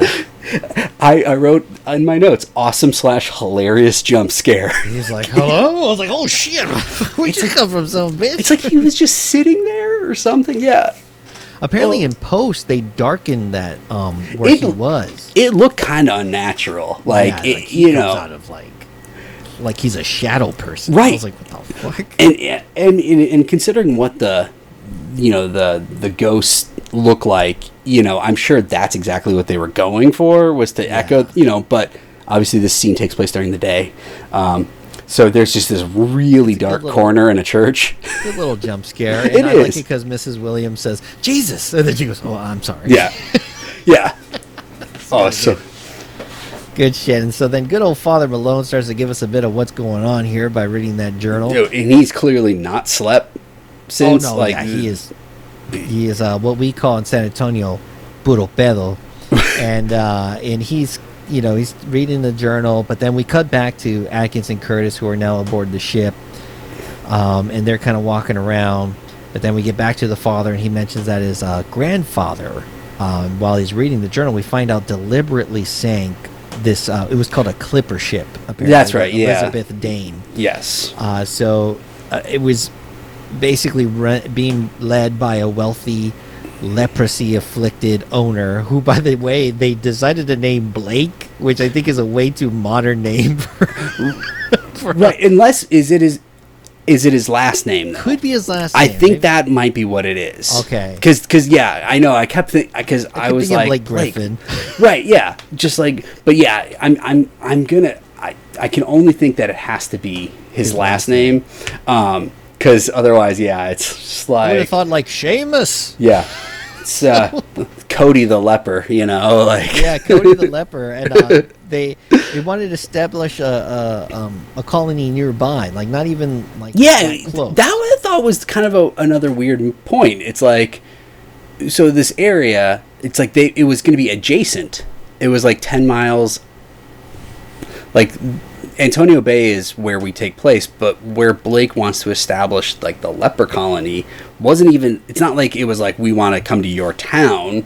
Yeah, I know. It's like, but they didn't even want them close by apparently. Right. So they somehow, we find out more, but basically we're able to take down the ship, and they use the gold that they took from the ship to fund the town. So the town is like basically like America, just founded on blood and sadness. Yeah, it was. Look what you guys have. It's ours now. Exactly. Well, and did we say like, so he's reading the diary and that it is his. Yeah, it was his grandfather. So it was another Father Malone. So Malone, he's a direct descendant. He's a direct descendant of the person where this and this church was essentially built then too, right? Because this whole town is boning then, because then if his grandfather is a priest, well, I guess is it Catholic? From a sibling? Yeah, I guess it. Yeah, it could have been a sibling. But the other thing I think that's a little funny now, again, thinking about it this way, it's like, so the whole town is 100 years old, and we're basically establishing that like everything in this town was more or less built at that time, funded by this ill-gotten gold, including the church, right? Because that's why things are in the walls. That church looks way older. Yeah, it does. Like, they went medieval church in their design, which wouldn't make sense in America anyways, but like, so this guy's got like masonry stones inside his office. And like, bro, like this is some old shit. Right. And I've been in some old Catholic churches, and like, damn. But even like 100 years ago, they weren't doing like anything not like not bare masonry but yeah, so I thought that was a little like, again, I think that was definitely ambiance. Oh yeah, and again, that's the other thing. It's when it's a ghost story, you gotta forgive a lot of that stuff and just go with it. But like when you have to sit there and you're taking notes and you're starting to do the math, like again, thinking of the hour that Tom and Jamie spent together. Not even an hour.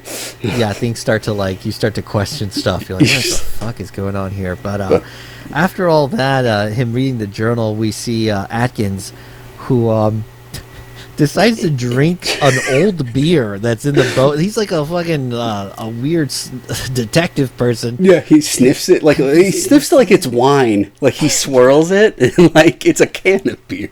He takes a little sip and he's like, I taste salt water in this, which he finds perplexing because he himself got that boat going and cleaned it up and was like, this was dry as a bone, like just not long ago, and now it's like it's been turned over basically.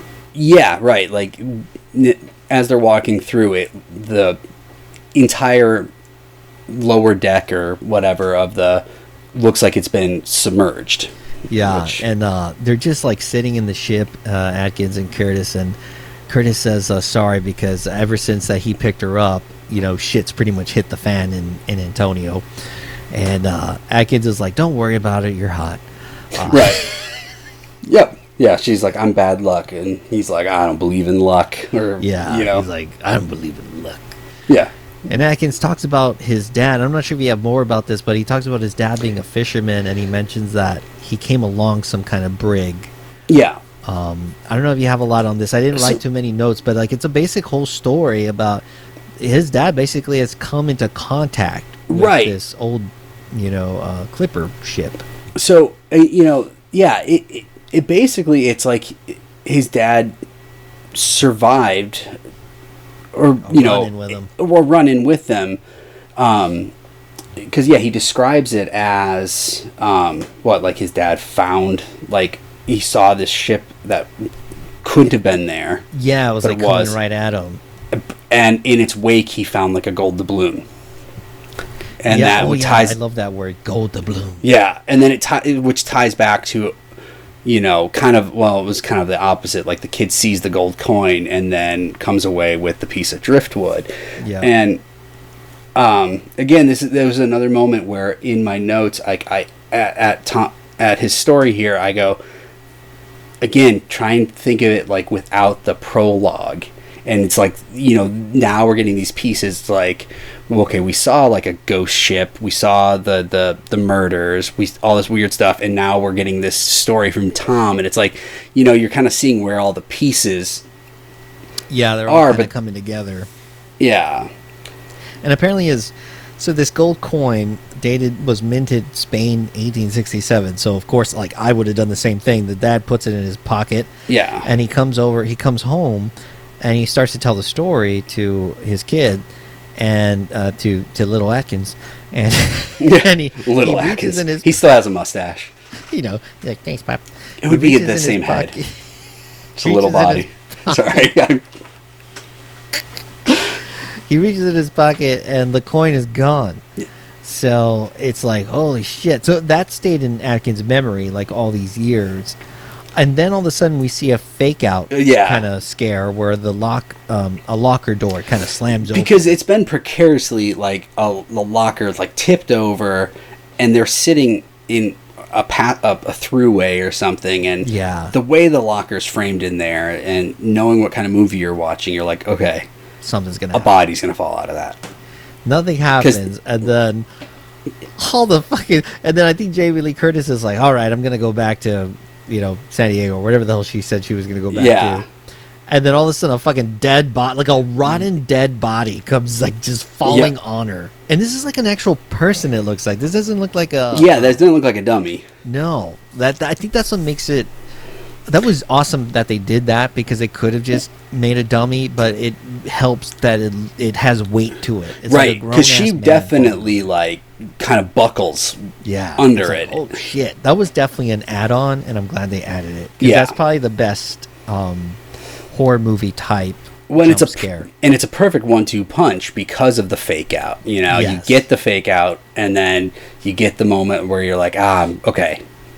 They got me, but it was nothing. I'm sure people just fucking jumped in the theater. I mean, this was pretty fresh back then, so that must have been insane because it still kind of freaked me out. I was listening with headphones on, so that they of course have like that accented like ching, the music sting just hits. Yeah, the music sting, it gets you good. Yeah, the headphones are not like they're not good for my I'm not normally a jump scare person, but if I've got headphones on, oof. Mm-hmm. You're like fully entrenched. Yeah, exactly. So then Father Malone says that the event to celebrate the year the city was founded is pretty fucked up. Yeah. Because the town was funded by cold-blooded murderers. This is Hal Holbrook just like... He's so good. Owning the scene. Him. Yeah. Because he could have... I mean...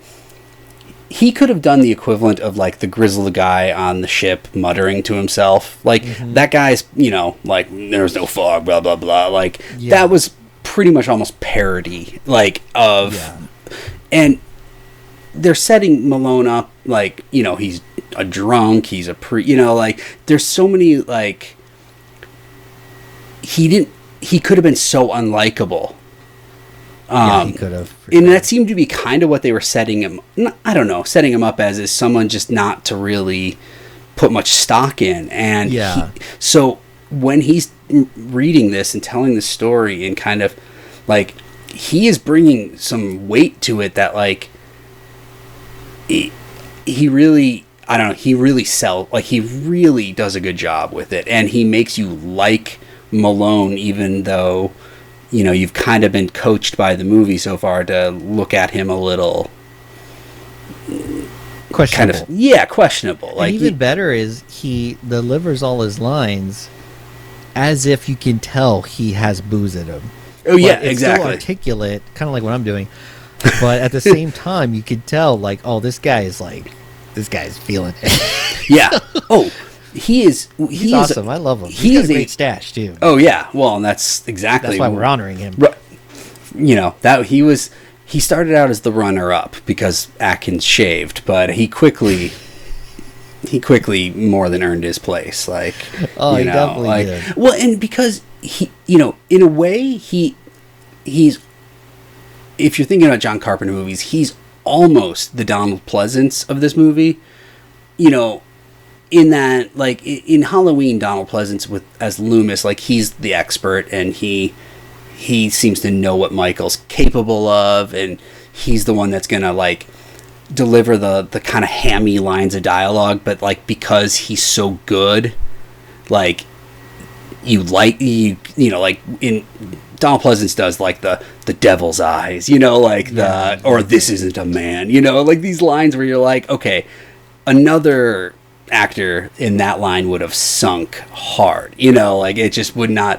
And Hal Holbrook's kind of serving in that role, but he's got this extra, and this is a testament to the performance, is you can tell that his character is just learning this information too. This isn't a secret that he's been burdened with all these years. Yeah, you're just seeing the weight come on him now. Yeah, like, and by the way, Holbrook is still alive, everybody. He is 95 years old and is still alive. He's Cleveland, Ohio's own. Oh, man. And I know people from Cleveland, Ohio, and they fucking love their city. Y'all need to watch this movie and honor Holbrook, because this guy represents Cleveland, Ohio. He was in the United States Army. He fought in World War II. Like, this guy's a pretty badass dude. Yeah. Like, it's just like, holy shit, man. And it's funny because it's like, you know, I don't know where in his career, like, in terms of, you know, was he, like, in a slump? You know, whenever you see, like, a kind of a classy actor in a horror movie, you always have to start wondering that, like, okay, was this early in their career, or is this in, like, the roles are drying up, so I'll just take this, you know, like, you know, at what part is he, you know, in that? Because so many of the other faces in this movie are associated with Halloween and, like, John Carpenter specifically, so he seems almost out of place as kind of the veteran actor at this point, you know, even at this, you know, and so I don't know how, like, Carpenter managed to get him in it, or, you know. Yeah. They may have caught him at a good time. Like, I think like 2 years or 3 years later, he probably wouldn't have done a movie like this or a horror movie like this, because horror movies got so campy and so ridiculous very quickly, that I don't think he would have done it. And yeah, maybe he, you know, it obviously was a smaller part, but he may have seen Halloween and really respected. You know, I was gonna say, yeah, and that's true. I mean, for some reason in my head, I always think that, I mean, I have to keep reminding myself that this movie's 1980.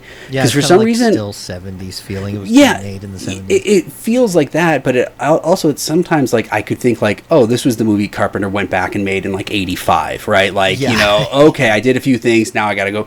They want me to go back to horror, and, you know, so I forget that it's so close to Halloween, so, like, the critical acclaim, you know, the success of that Carpenter's name is gonna, and, you know, and this is pretty close to, like, the perfect American version of a classy British horror movie. Yeah, it does feel very Britishy horror. You know, normally Carpenter, the thing about him is he's always making a Western without making a Western. That's kind of what people, you know, always say about Carpenter, whereas, like, this is like he's making a Hammer horror film.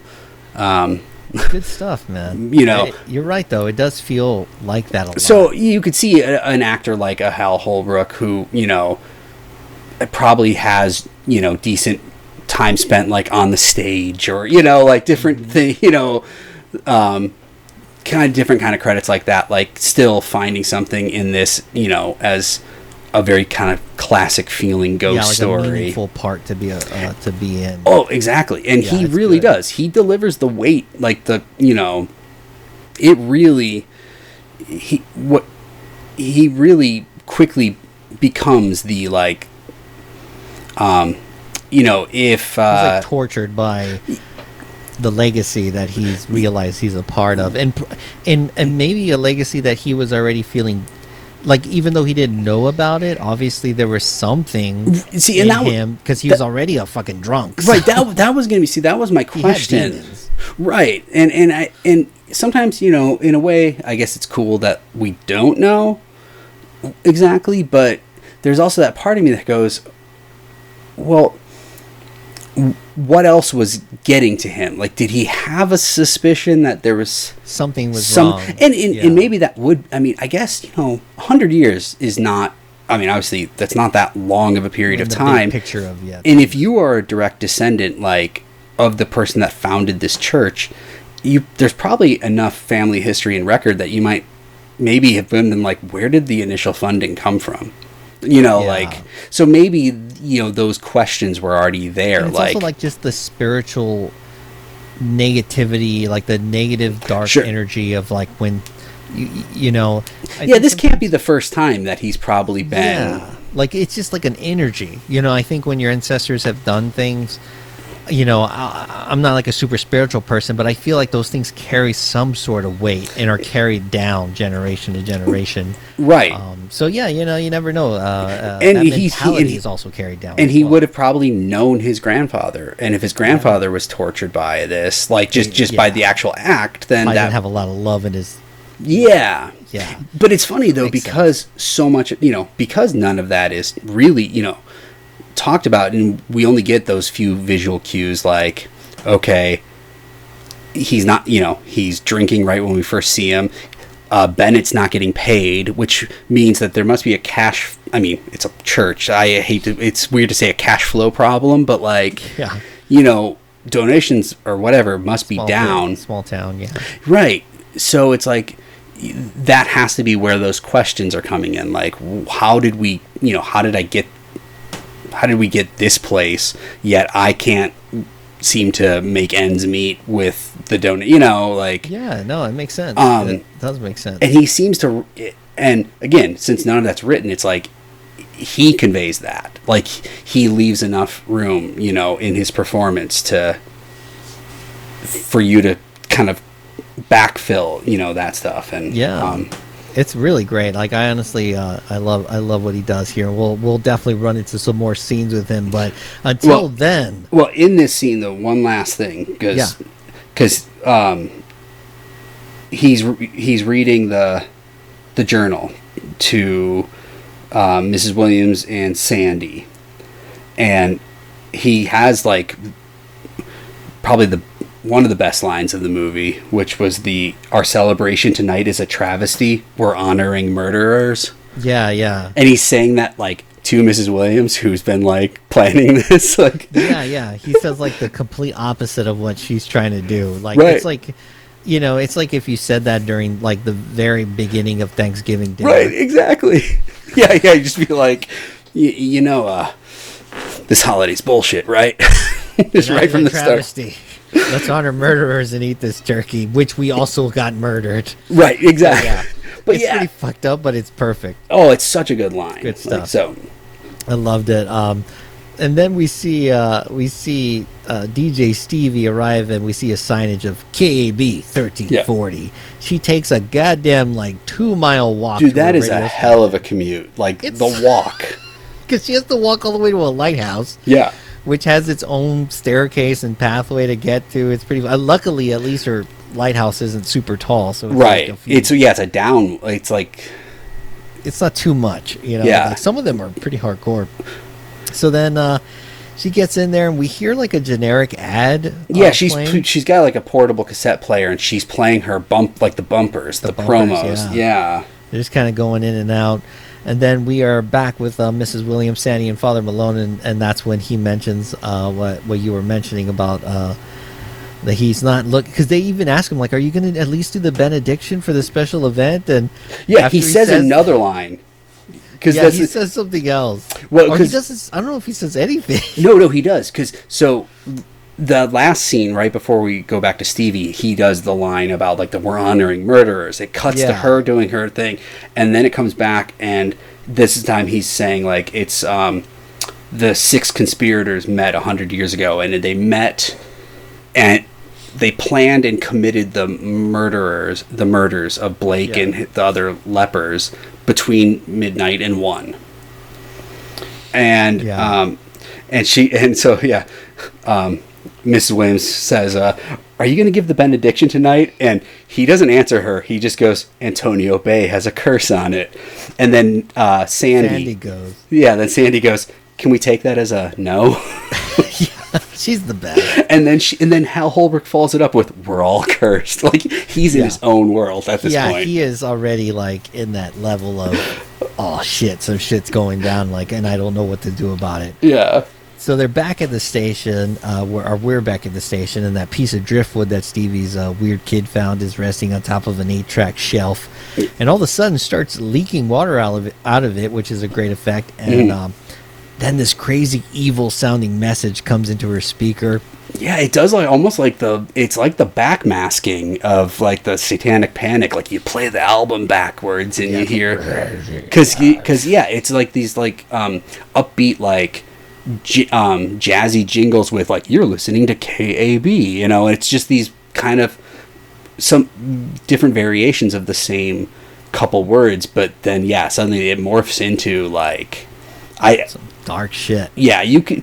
Words are being said, but like you can hardly tell what he's saying. If you have captions, you could probably see it, but it is definitely like a message of like basically announcing we're coming through. We're going to take some lives. Yeah, and there's all of a sudden an explosion goes off on the driftwood, and you see that the driftwood says 6 must die.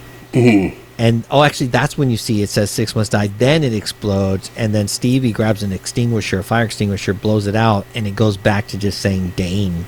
Yeah, and the tape played.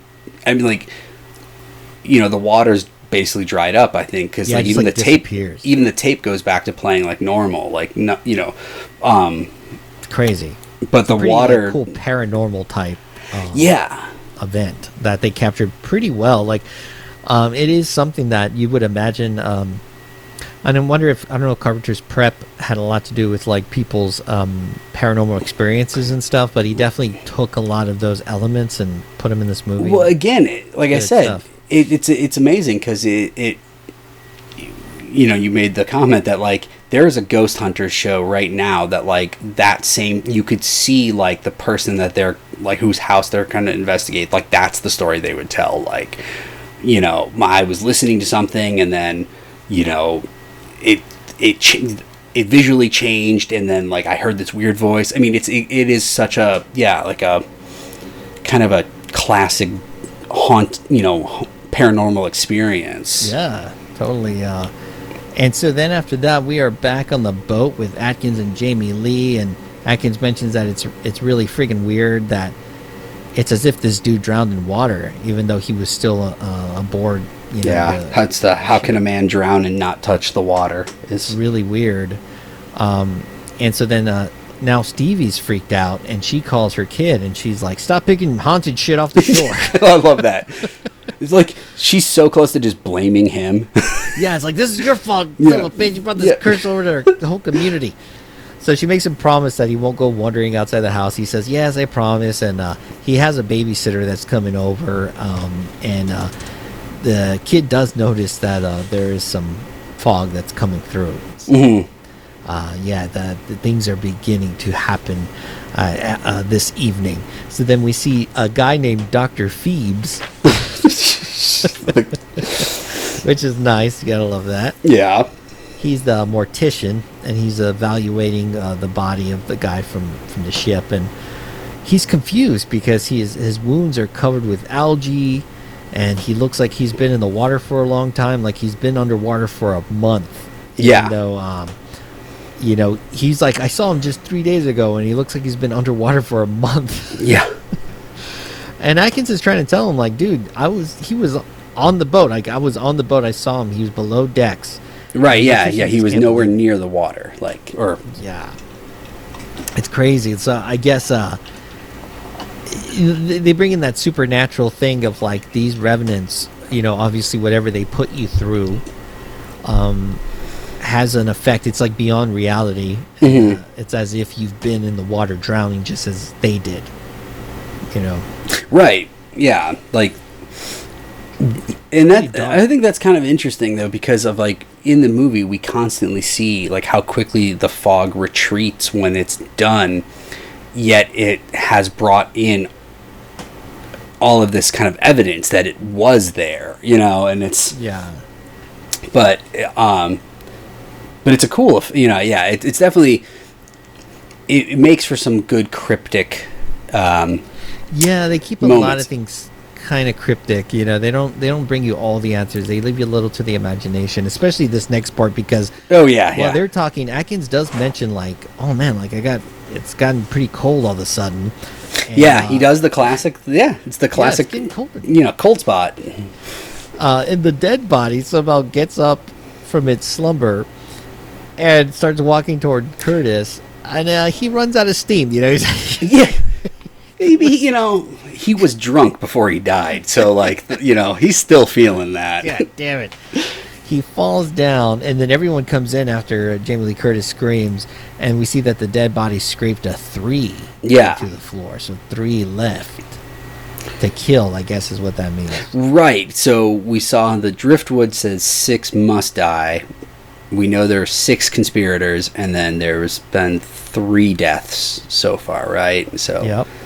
There's a lot of math in this movie. There's a lot of math. You got to keep track of what these records are telling us what's going to happen. And one thing I want to say, like in the scene where Stevie was driving back when she's listening to the promos when she's driving to work, and a lot of those shots, kind of more establishing shots, Carpenter's score in this movie is amazing. I mean, I know he's known for that, but like.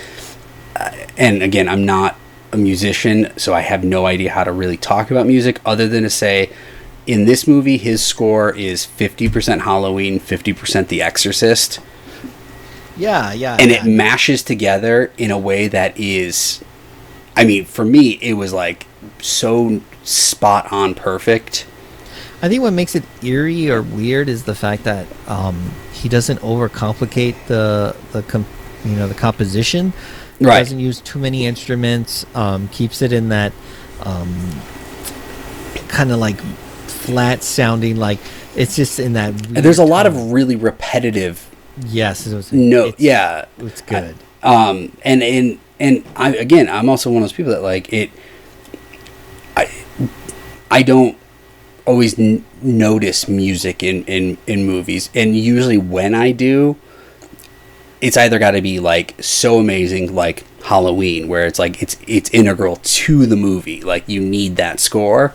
Yeah. But more than likely, I'm gonna notice the score when it's done bad or when it takes me out of it, because if I'm really just immersed in it, it's just a piece of the movie, and I'm not necessarily. But I felt like this time, this was tipped more towards that Halloween side, where it's like I noticed it, and I'm happy I noticed it, because I was just really taken in with it was the ghost story version of the Halloween, and it's definitely was mimicked afterward, but this is a really good representation of the kind of music you really want in this sort of movie. I loved it. So now then we see the big town. We're at the big town event. Oh yeah. The sheriff lets Mrs. Williams know that the Coast Guard is looking for her husband. She gets very emotional here, which, by the way, I read that there was like up to like a bunch of takes, like 11 or 12 takes of this. I'm sure there's some fog expert that knows. But apparently the actress is so, so professional about it that she was able to just work in tears every time she had to give a take.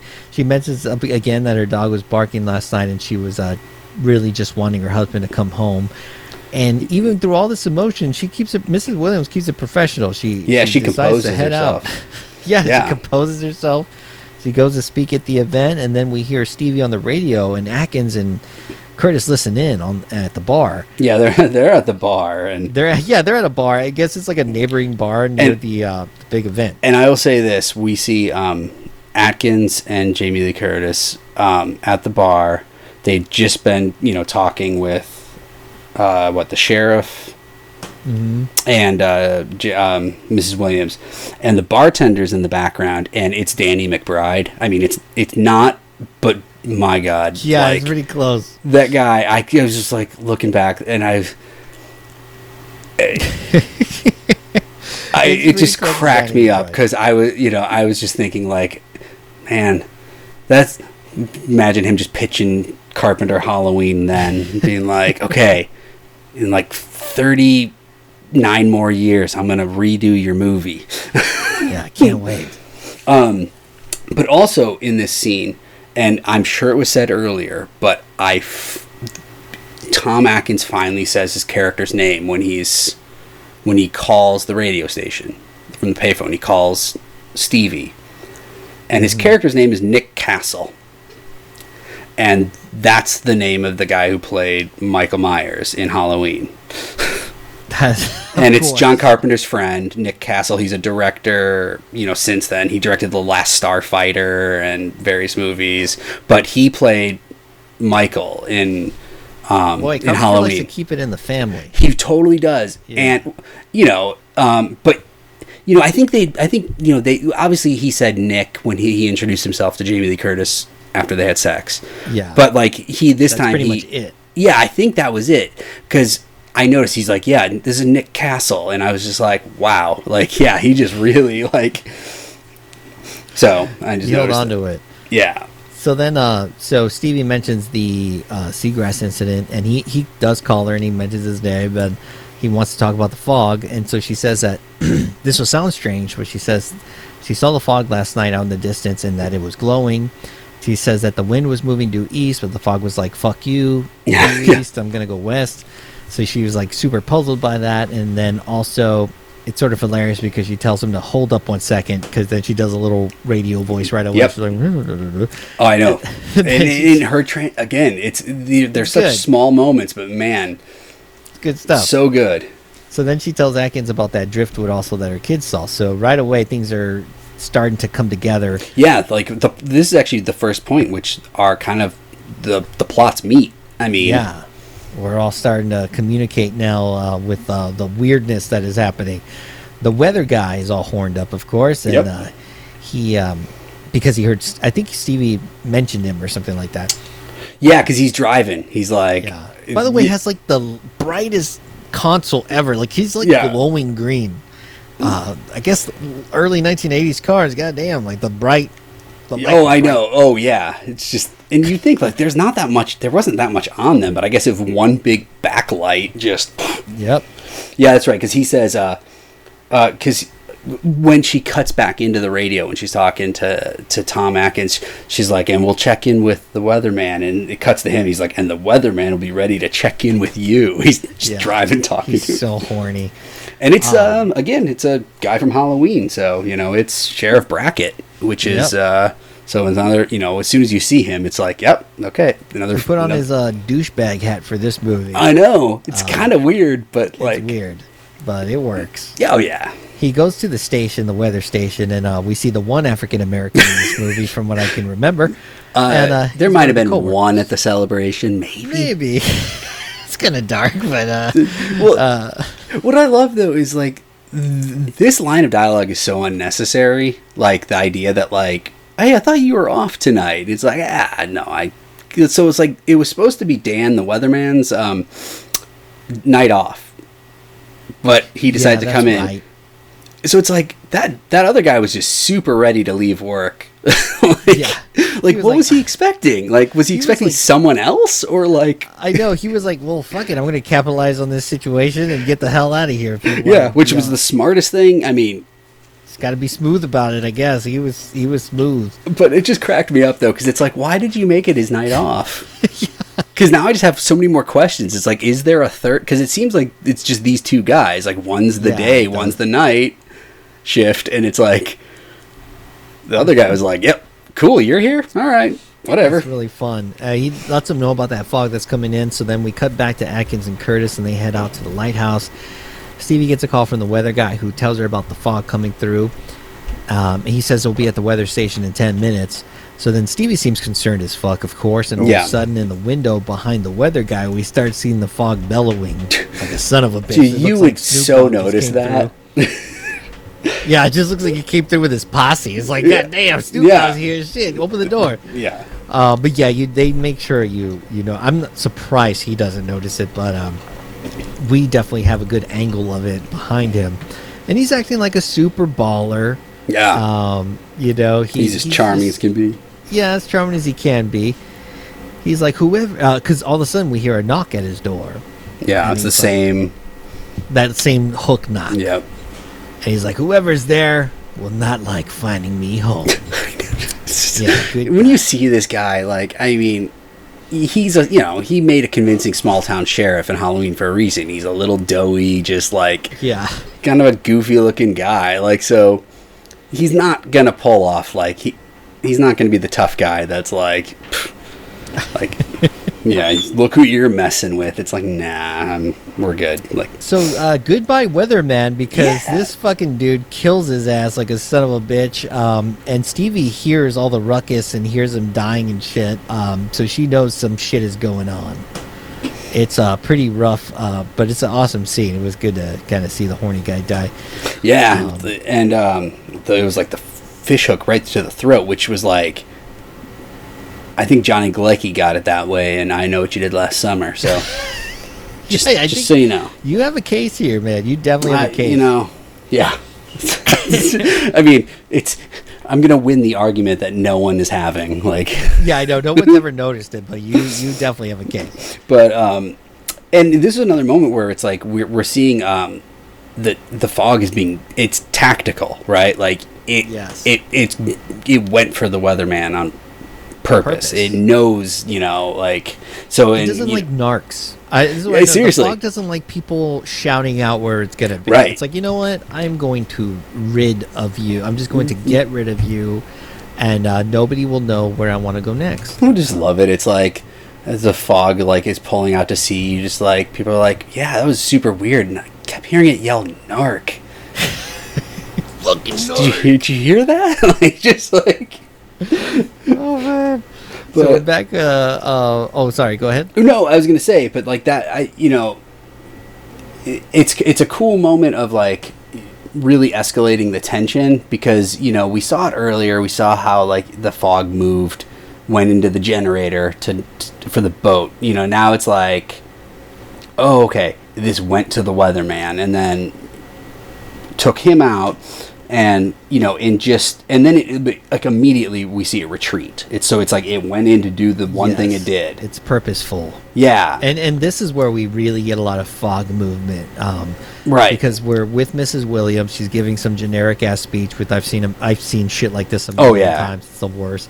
Then we see Stevie, who calls the sheriff to call a radio station because she heard something go on with the weatherman, and she tells him to like give her a call. Yeah, she's doing it over just broadcasting over the air, right? Yeah. And the sheriff, luckily, you know, he does hear it. And unfortunately, he gives her a call, but the weed smoke blows out the telephone line.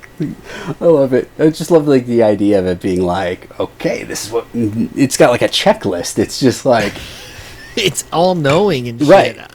That is the magic of the fog. It just knows exactly where it needs to be. Because, you know, I think when you say the fog, and you know, I think there's a lot of ways that you can kind of think about it almost, and think about it more like The Mist, the movie based on the Stephen King, you know, The Mist, where, you know, once that's, if I'm remembering it correctly, like once it settled in, it was just kind of all around, all encompassing, where, you know, and that's, you know, and I think if you heard the fog, that's what you would think of. It's like, okay, now this town is just covered in fog, and it's all the, you know, supernatural stuff's gonna happen while the town is blanketed in it, and it moves much more like Michael Myers would. It's not really covering large swaths of territory at once. It's moving in a very strategic, place to place, which very sneaky way. Yeah, but it's funny because it's just like it's fog. Yeah, I know. You can run into things and be physical with things, even though it's fog. So I guess it's supposed to be as if it's like an essence of something that we're just not seeing. Right. We've seen it be these ghosts. Yes, we've seen it come together to be these weird revenant creatures. But it doesn't need to use them to physically affect something, because it's not like when it takes out the phone lines. That's not like we see them step out of the fog and then like cut them. It's like the fog does it. Funny if you saw like a little hand come out of the fog with scissors and go. Kink. You think about like when in Looney Tunes when like two characters start fighting. And they become like a cloud of dust, and only like every now and then. Yeah, if that was like what it was, just like the fog cruising down the street every now and then, like baseball batting out like mailboxes, and well, everyone at the event starts lighting up candles to commemorate this lame ass statue, which was good call on having the candles, because they just knock out the power. Yeah, the fog goes out, knocks out the local. It goes to the power station. That's right. And takes out the whole substation. So that means the whole damn town is out now. Yeah. And so then, luckily, Stevie has a generator. She goes down and she's trying to get that thing started. That looks like a generator. Like that's a big lighthouse, and that generator was that looks very like Home very Depot small generator for like I think like I have a sump pump in my basement that I think runs on a generator about that size, and I don't live in a lighthouse, so they are definitely trying to convince us like this would be possible. That was definitely just thrown in there as set dressing, and then like they're like, oh, just make it work, Stevie. So then we see the kid and the babysitter in the house lighting candles, and the kid thinks that having the no power is kind of neat, which I remember as a kid I thought it was kind of funny when fun when the lights would go out.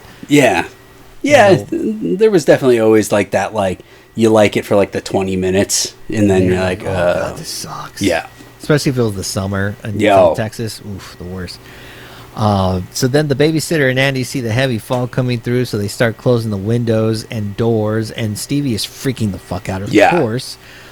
She wants to get someone over there to help, so she's on the radio waves, like yelling, like, somebody go help my son. He's stuck. He's there, and he's in danger. The babysitter, who by the way is an older lady, which really makes me feel bad. Like, couldn't they have like picked like a 20 or 30 something year old babysitter? It's another funny thing where you just go like, you wonder if Carpenter purposefully did this because it's like, well, Halloween, I just had some teenage girls babysitting, so I'm gonna make you feel bad about a grandma dying. You almost wonder if he, like, when he cast Nancy Loomis, keeps saying that, like, I think her character doesn't have much to do because she's just like the assistant to Mrs. Williams. Maybe it's like, hey, you're gonna be the kid's babysitter, and Nancy was like, nope. So you're like, give me something else. I guess you're an assistant to Janet Leigh. Better. And like the only argument I could think of is like, well, maybe because this lady's old, maybe she has more of a direct connection. Yeah, they don't. Revenants, they kind of kill randomly. Yeah, they just want to kill 6 people. Right. I think it has to be 6. It seems like it has to be 6 residents, or like just residents of Antonio Bay. I don't think it has.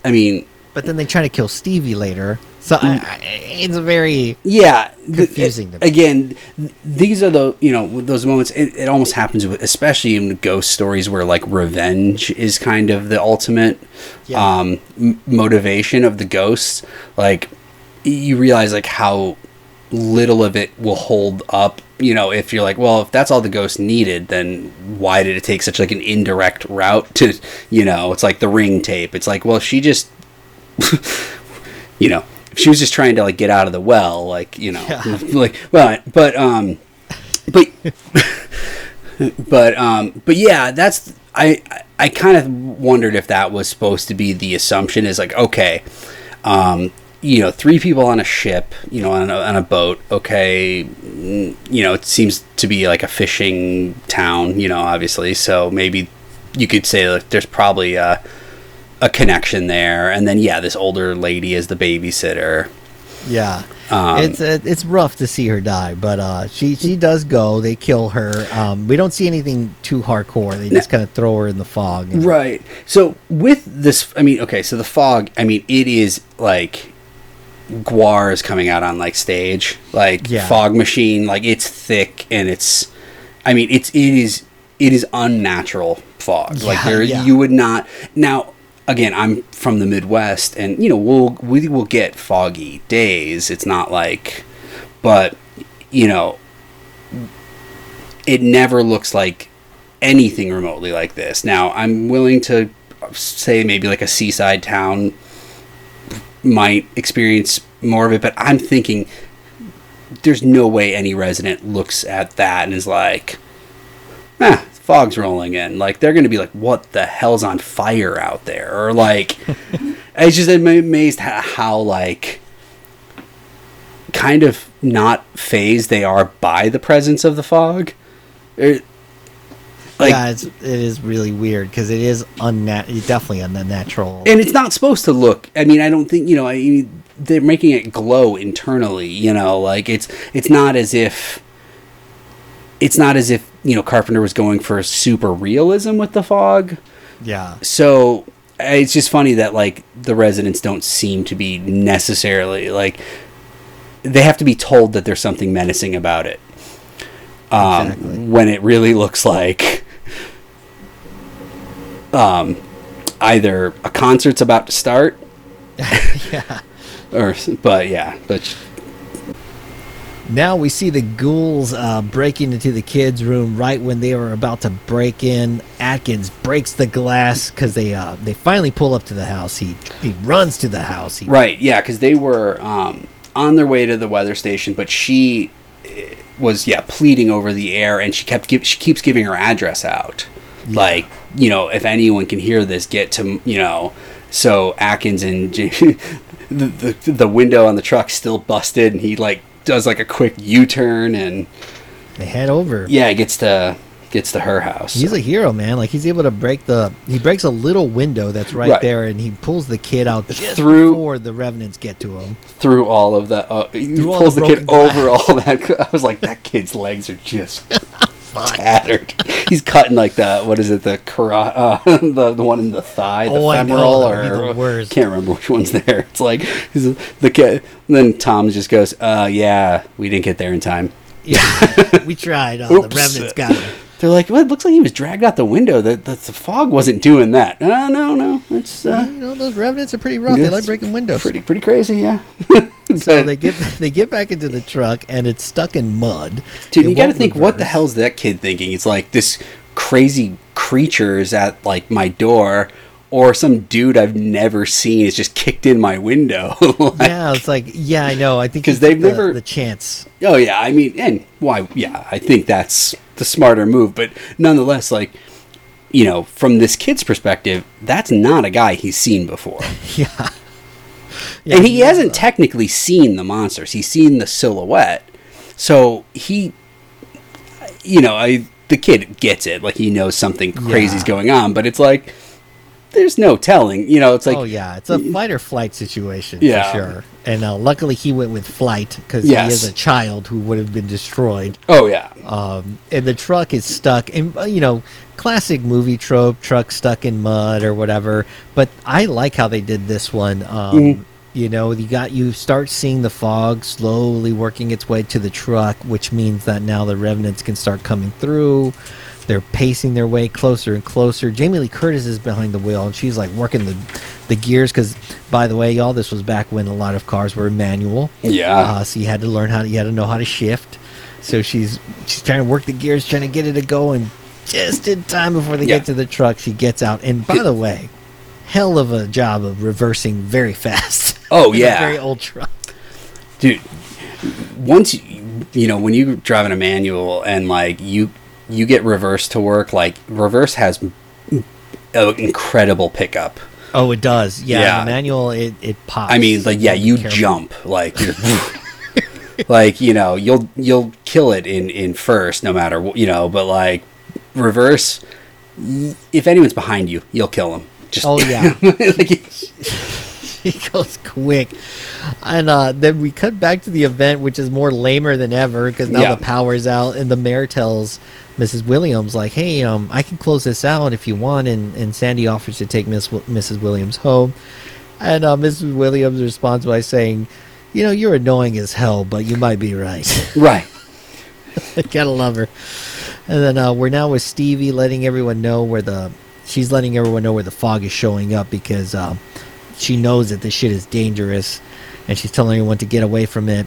And Jamie Lee Curtis is really good at reversing a truck because they run back into the fog and she reverses and does like a 3-point thing, and she heads out.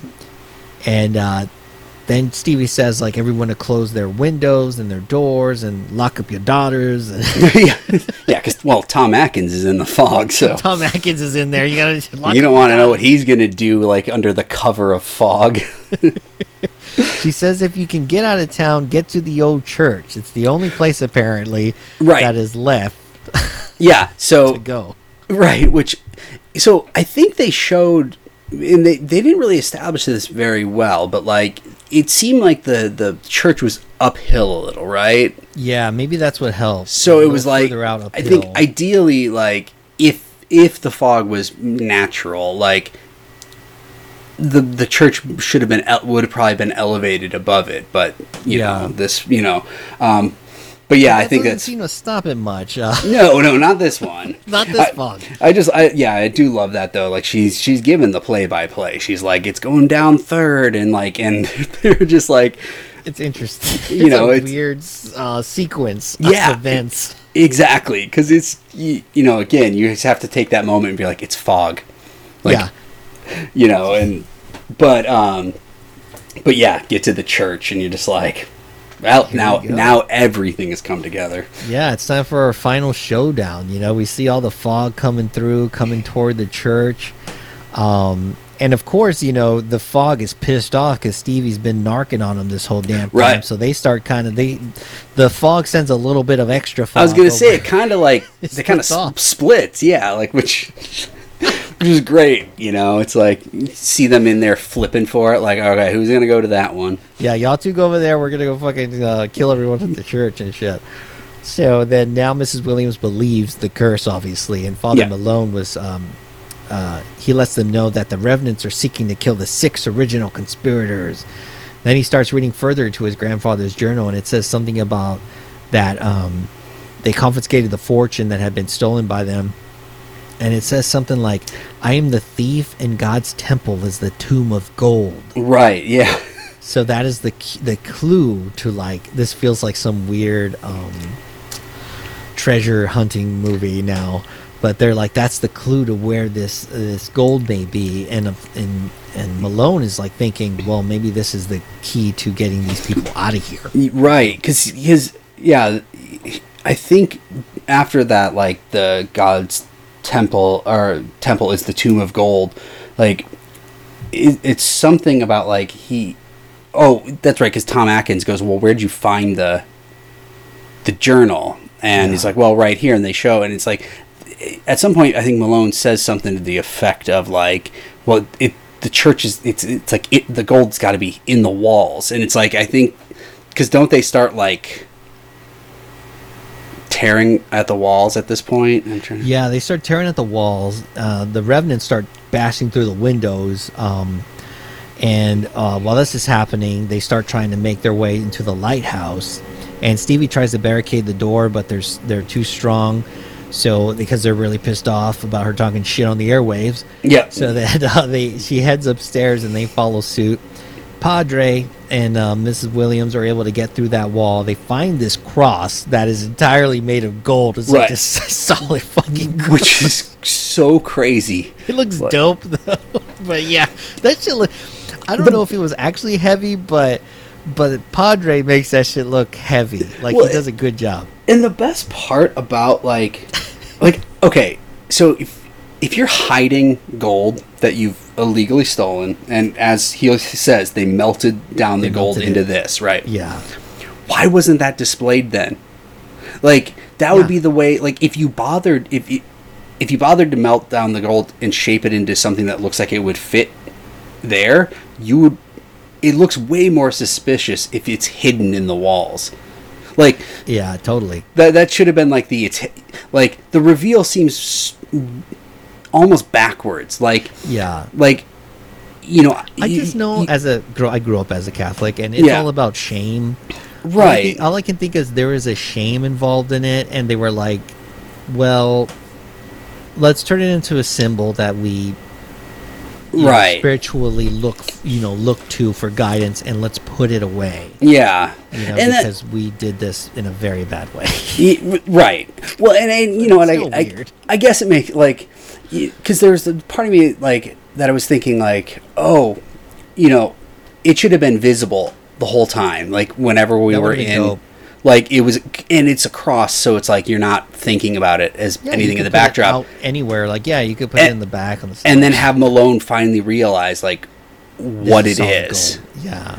Like, and if it was, like, you know, up a little high, but I guess since he's the only one there, maybe he would have long ago noticed that. But, like, it's just funny because when they're tearing apart the wall, you're thinking, like, okay, they're going to pull out, like, a treasure chest. Yeah. And it's like a cross, and you're like, no, it's just a big-ass cross. Yeah. And he just hugs it. Yeah, he hugs it. He carries that gold cross out to the main area, and even the kid is like, because the kid, by the way, is with them this whole time. Oh, yeah. He's with a bunch of strangers. Doing, dude? Like, it's dangerous out there, bro. Yeah. So then we cut to Stevie, who she couldn't juke these slow-ass zombies, and so she instead climbs to the tippity top of the lighthouse, which, that must have been her plan Z. Oh, yeah, that is I didn't think this one through. Oof. So at the same time, Father Malone is offering the gold to Blake, who is the main vato of the lupus guys, and he's like, leprosy. Yeah, leprosy. Yeah, leprosy. Lupus is still... You don't want to blame people for that. My bad. Leprosy. So he's like, Blake, I got your shit. Yeah, I know. I love how, like, it is definitely just, like, it's brave of him, but it also just seems... It's so weird. And Blake you can tell Blake because he's got, like, a Cabal Jawa thing going on. He's got, like, the red going the super fakey red eyes. Everyone else doesn't. So, like, I guess that's how we know that's him.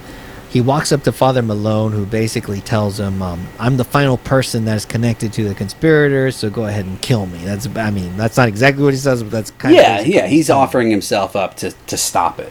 So then we cut back to Stevie, and she tries to get away from one of the revenants, but when she turns around, they hook her in the shoulder, which is really badass. It looks rough, but she falls down toward one of the other revenants that was coming up. I think it's two of them, and they're basically have her surrounded.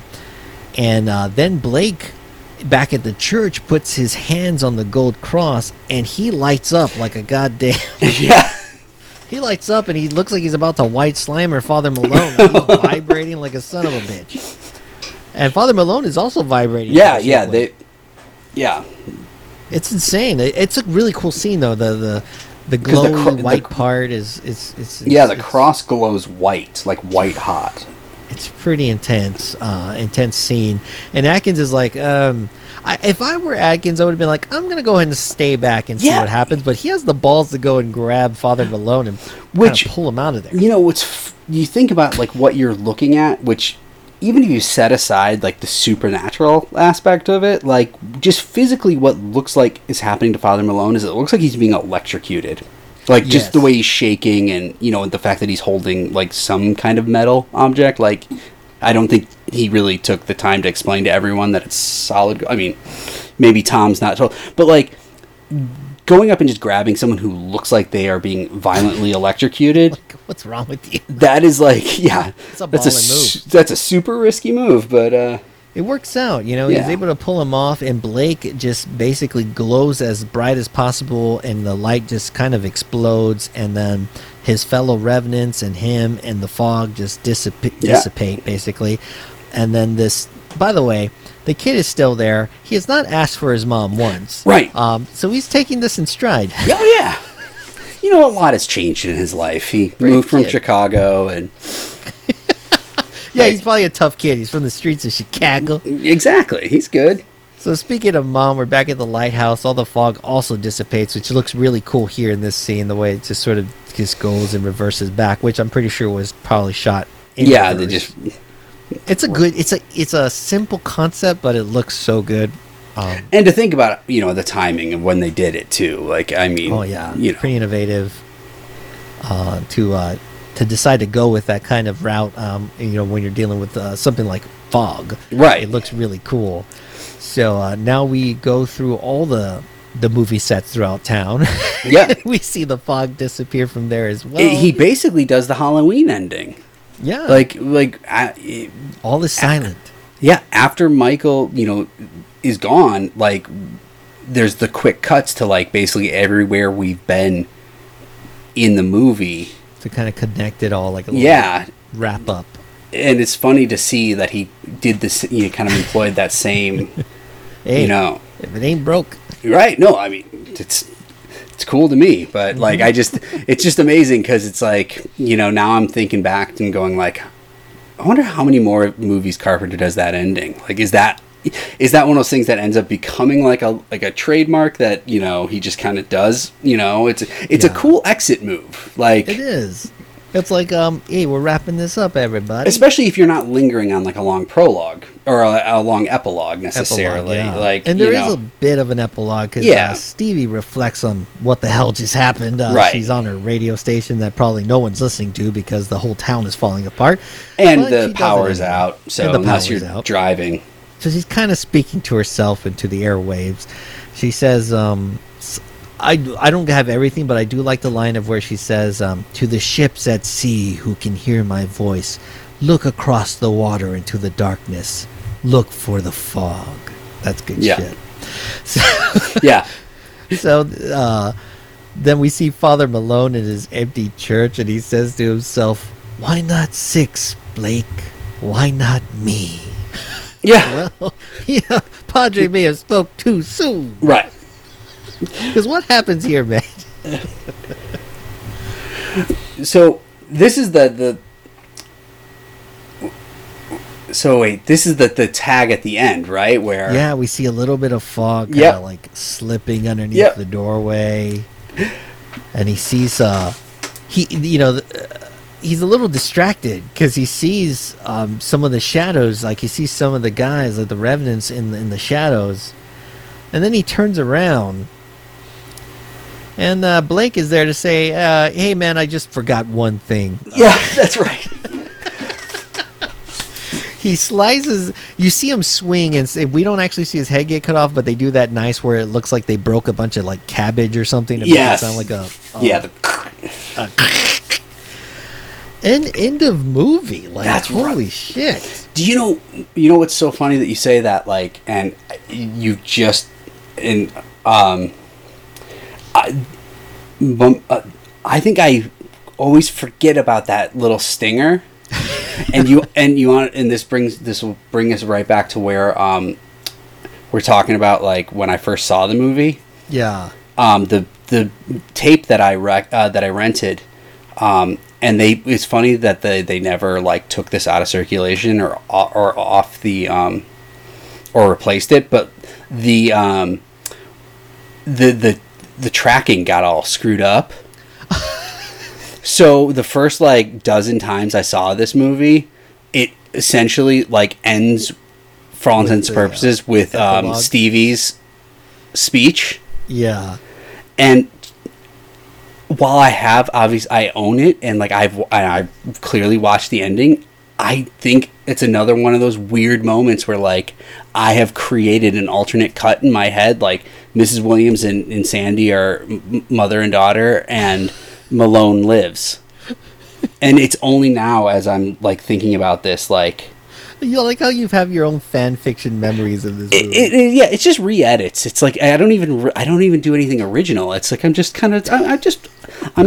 Lucasing it. Like, I'm just kind of like, yeah. But it's funny though, because I rented it so many times, and it was always the same copy because it was always had the tracking issues. That's all right. And honestly, if it had ended with her speech, I think it would have been fine too. But I think they wanted to kind of tie a ribbon because you're like, well, what happened to Father Malone? But it's funny because that still doesn't make 6. Does it? How many people were on the boat? 6. 3, right?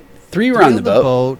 They killed Weatherman. Weatherman. Yep. Yeah, sorry. they killed Weatherman. They and killed then, the lady, yep. and then they killed Padre. Okay. Yep. You're right. Yeah, so they got their number. That's right.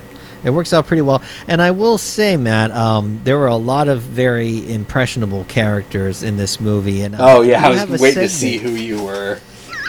I do have a segment in this show, and that segment is called Quick Impressions.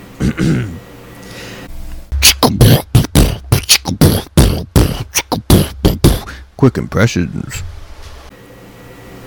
Hey now, what is the big deal? You've seen fog once, you've seen it for life. Well, there's something different about this fog, Dan. It glows. Can't you see anything yet? Glows?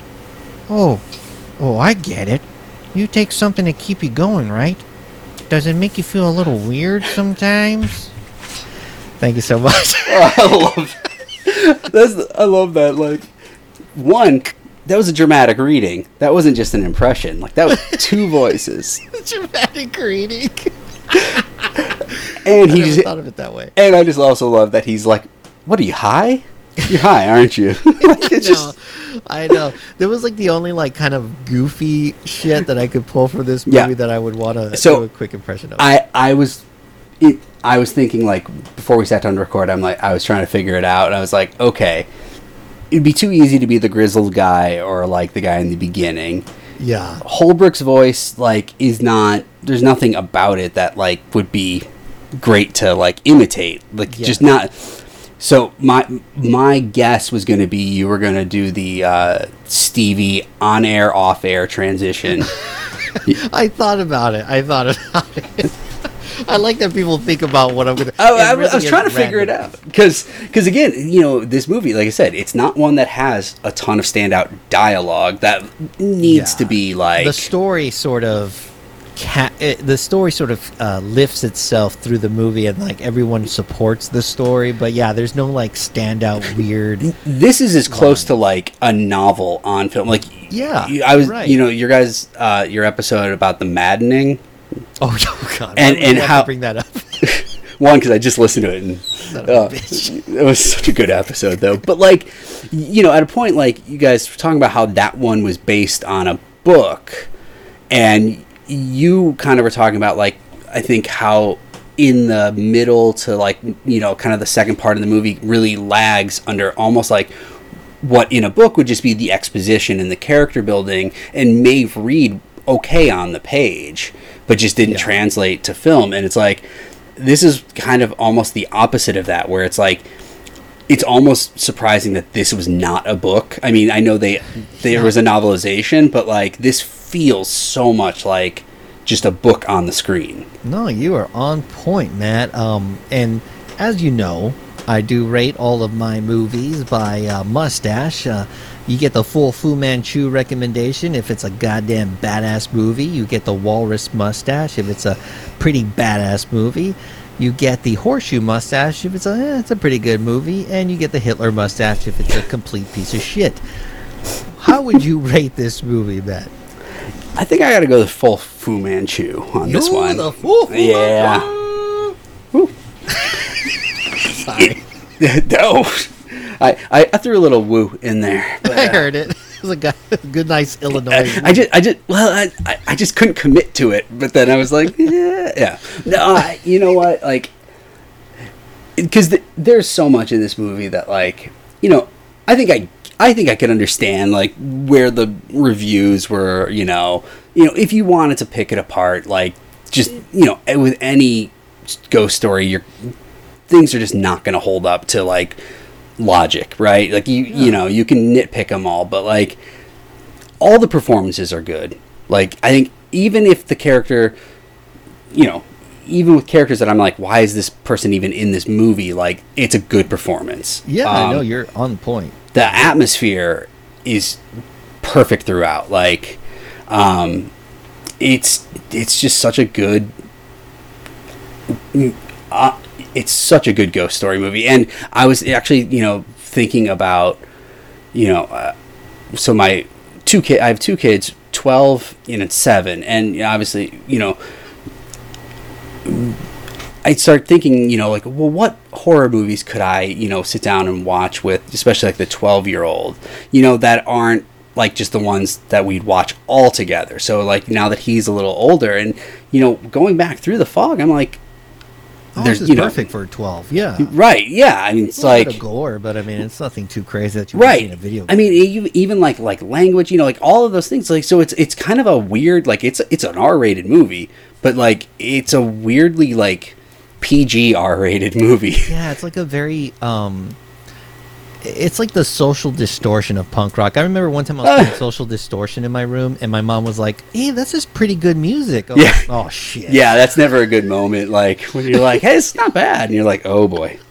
And not to knock Social Distortion, but they have that sort of tone, right? Anyone can listen to them. And, yeah, this movie is something a lot of people could enjoy. It's super like accessible, and I feel you there. Yeah, this would be a good one to show the kid. I give this a full Fu Manchu, and I was already going in wanting to give it a full Fu Manchu recommendation, but talking through this and talking to you about it, I'm even more confident about this being a full Fu Manchu recommendation.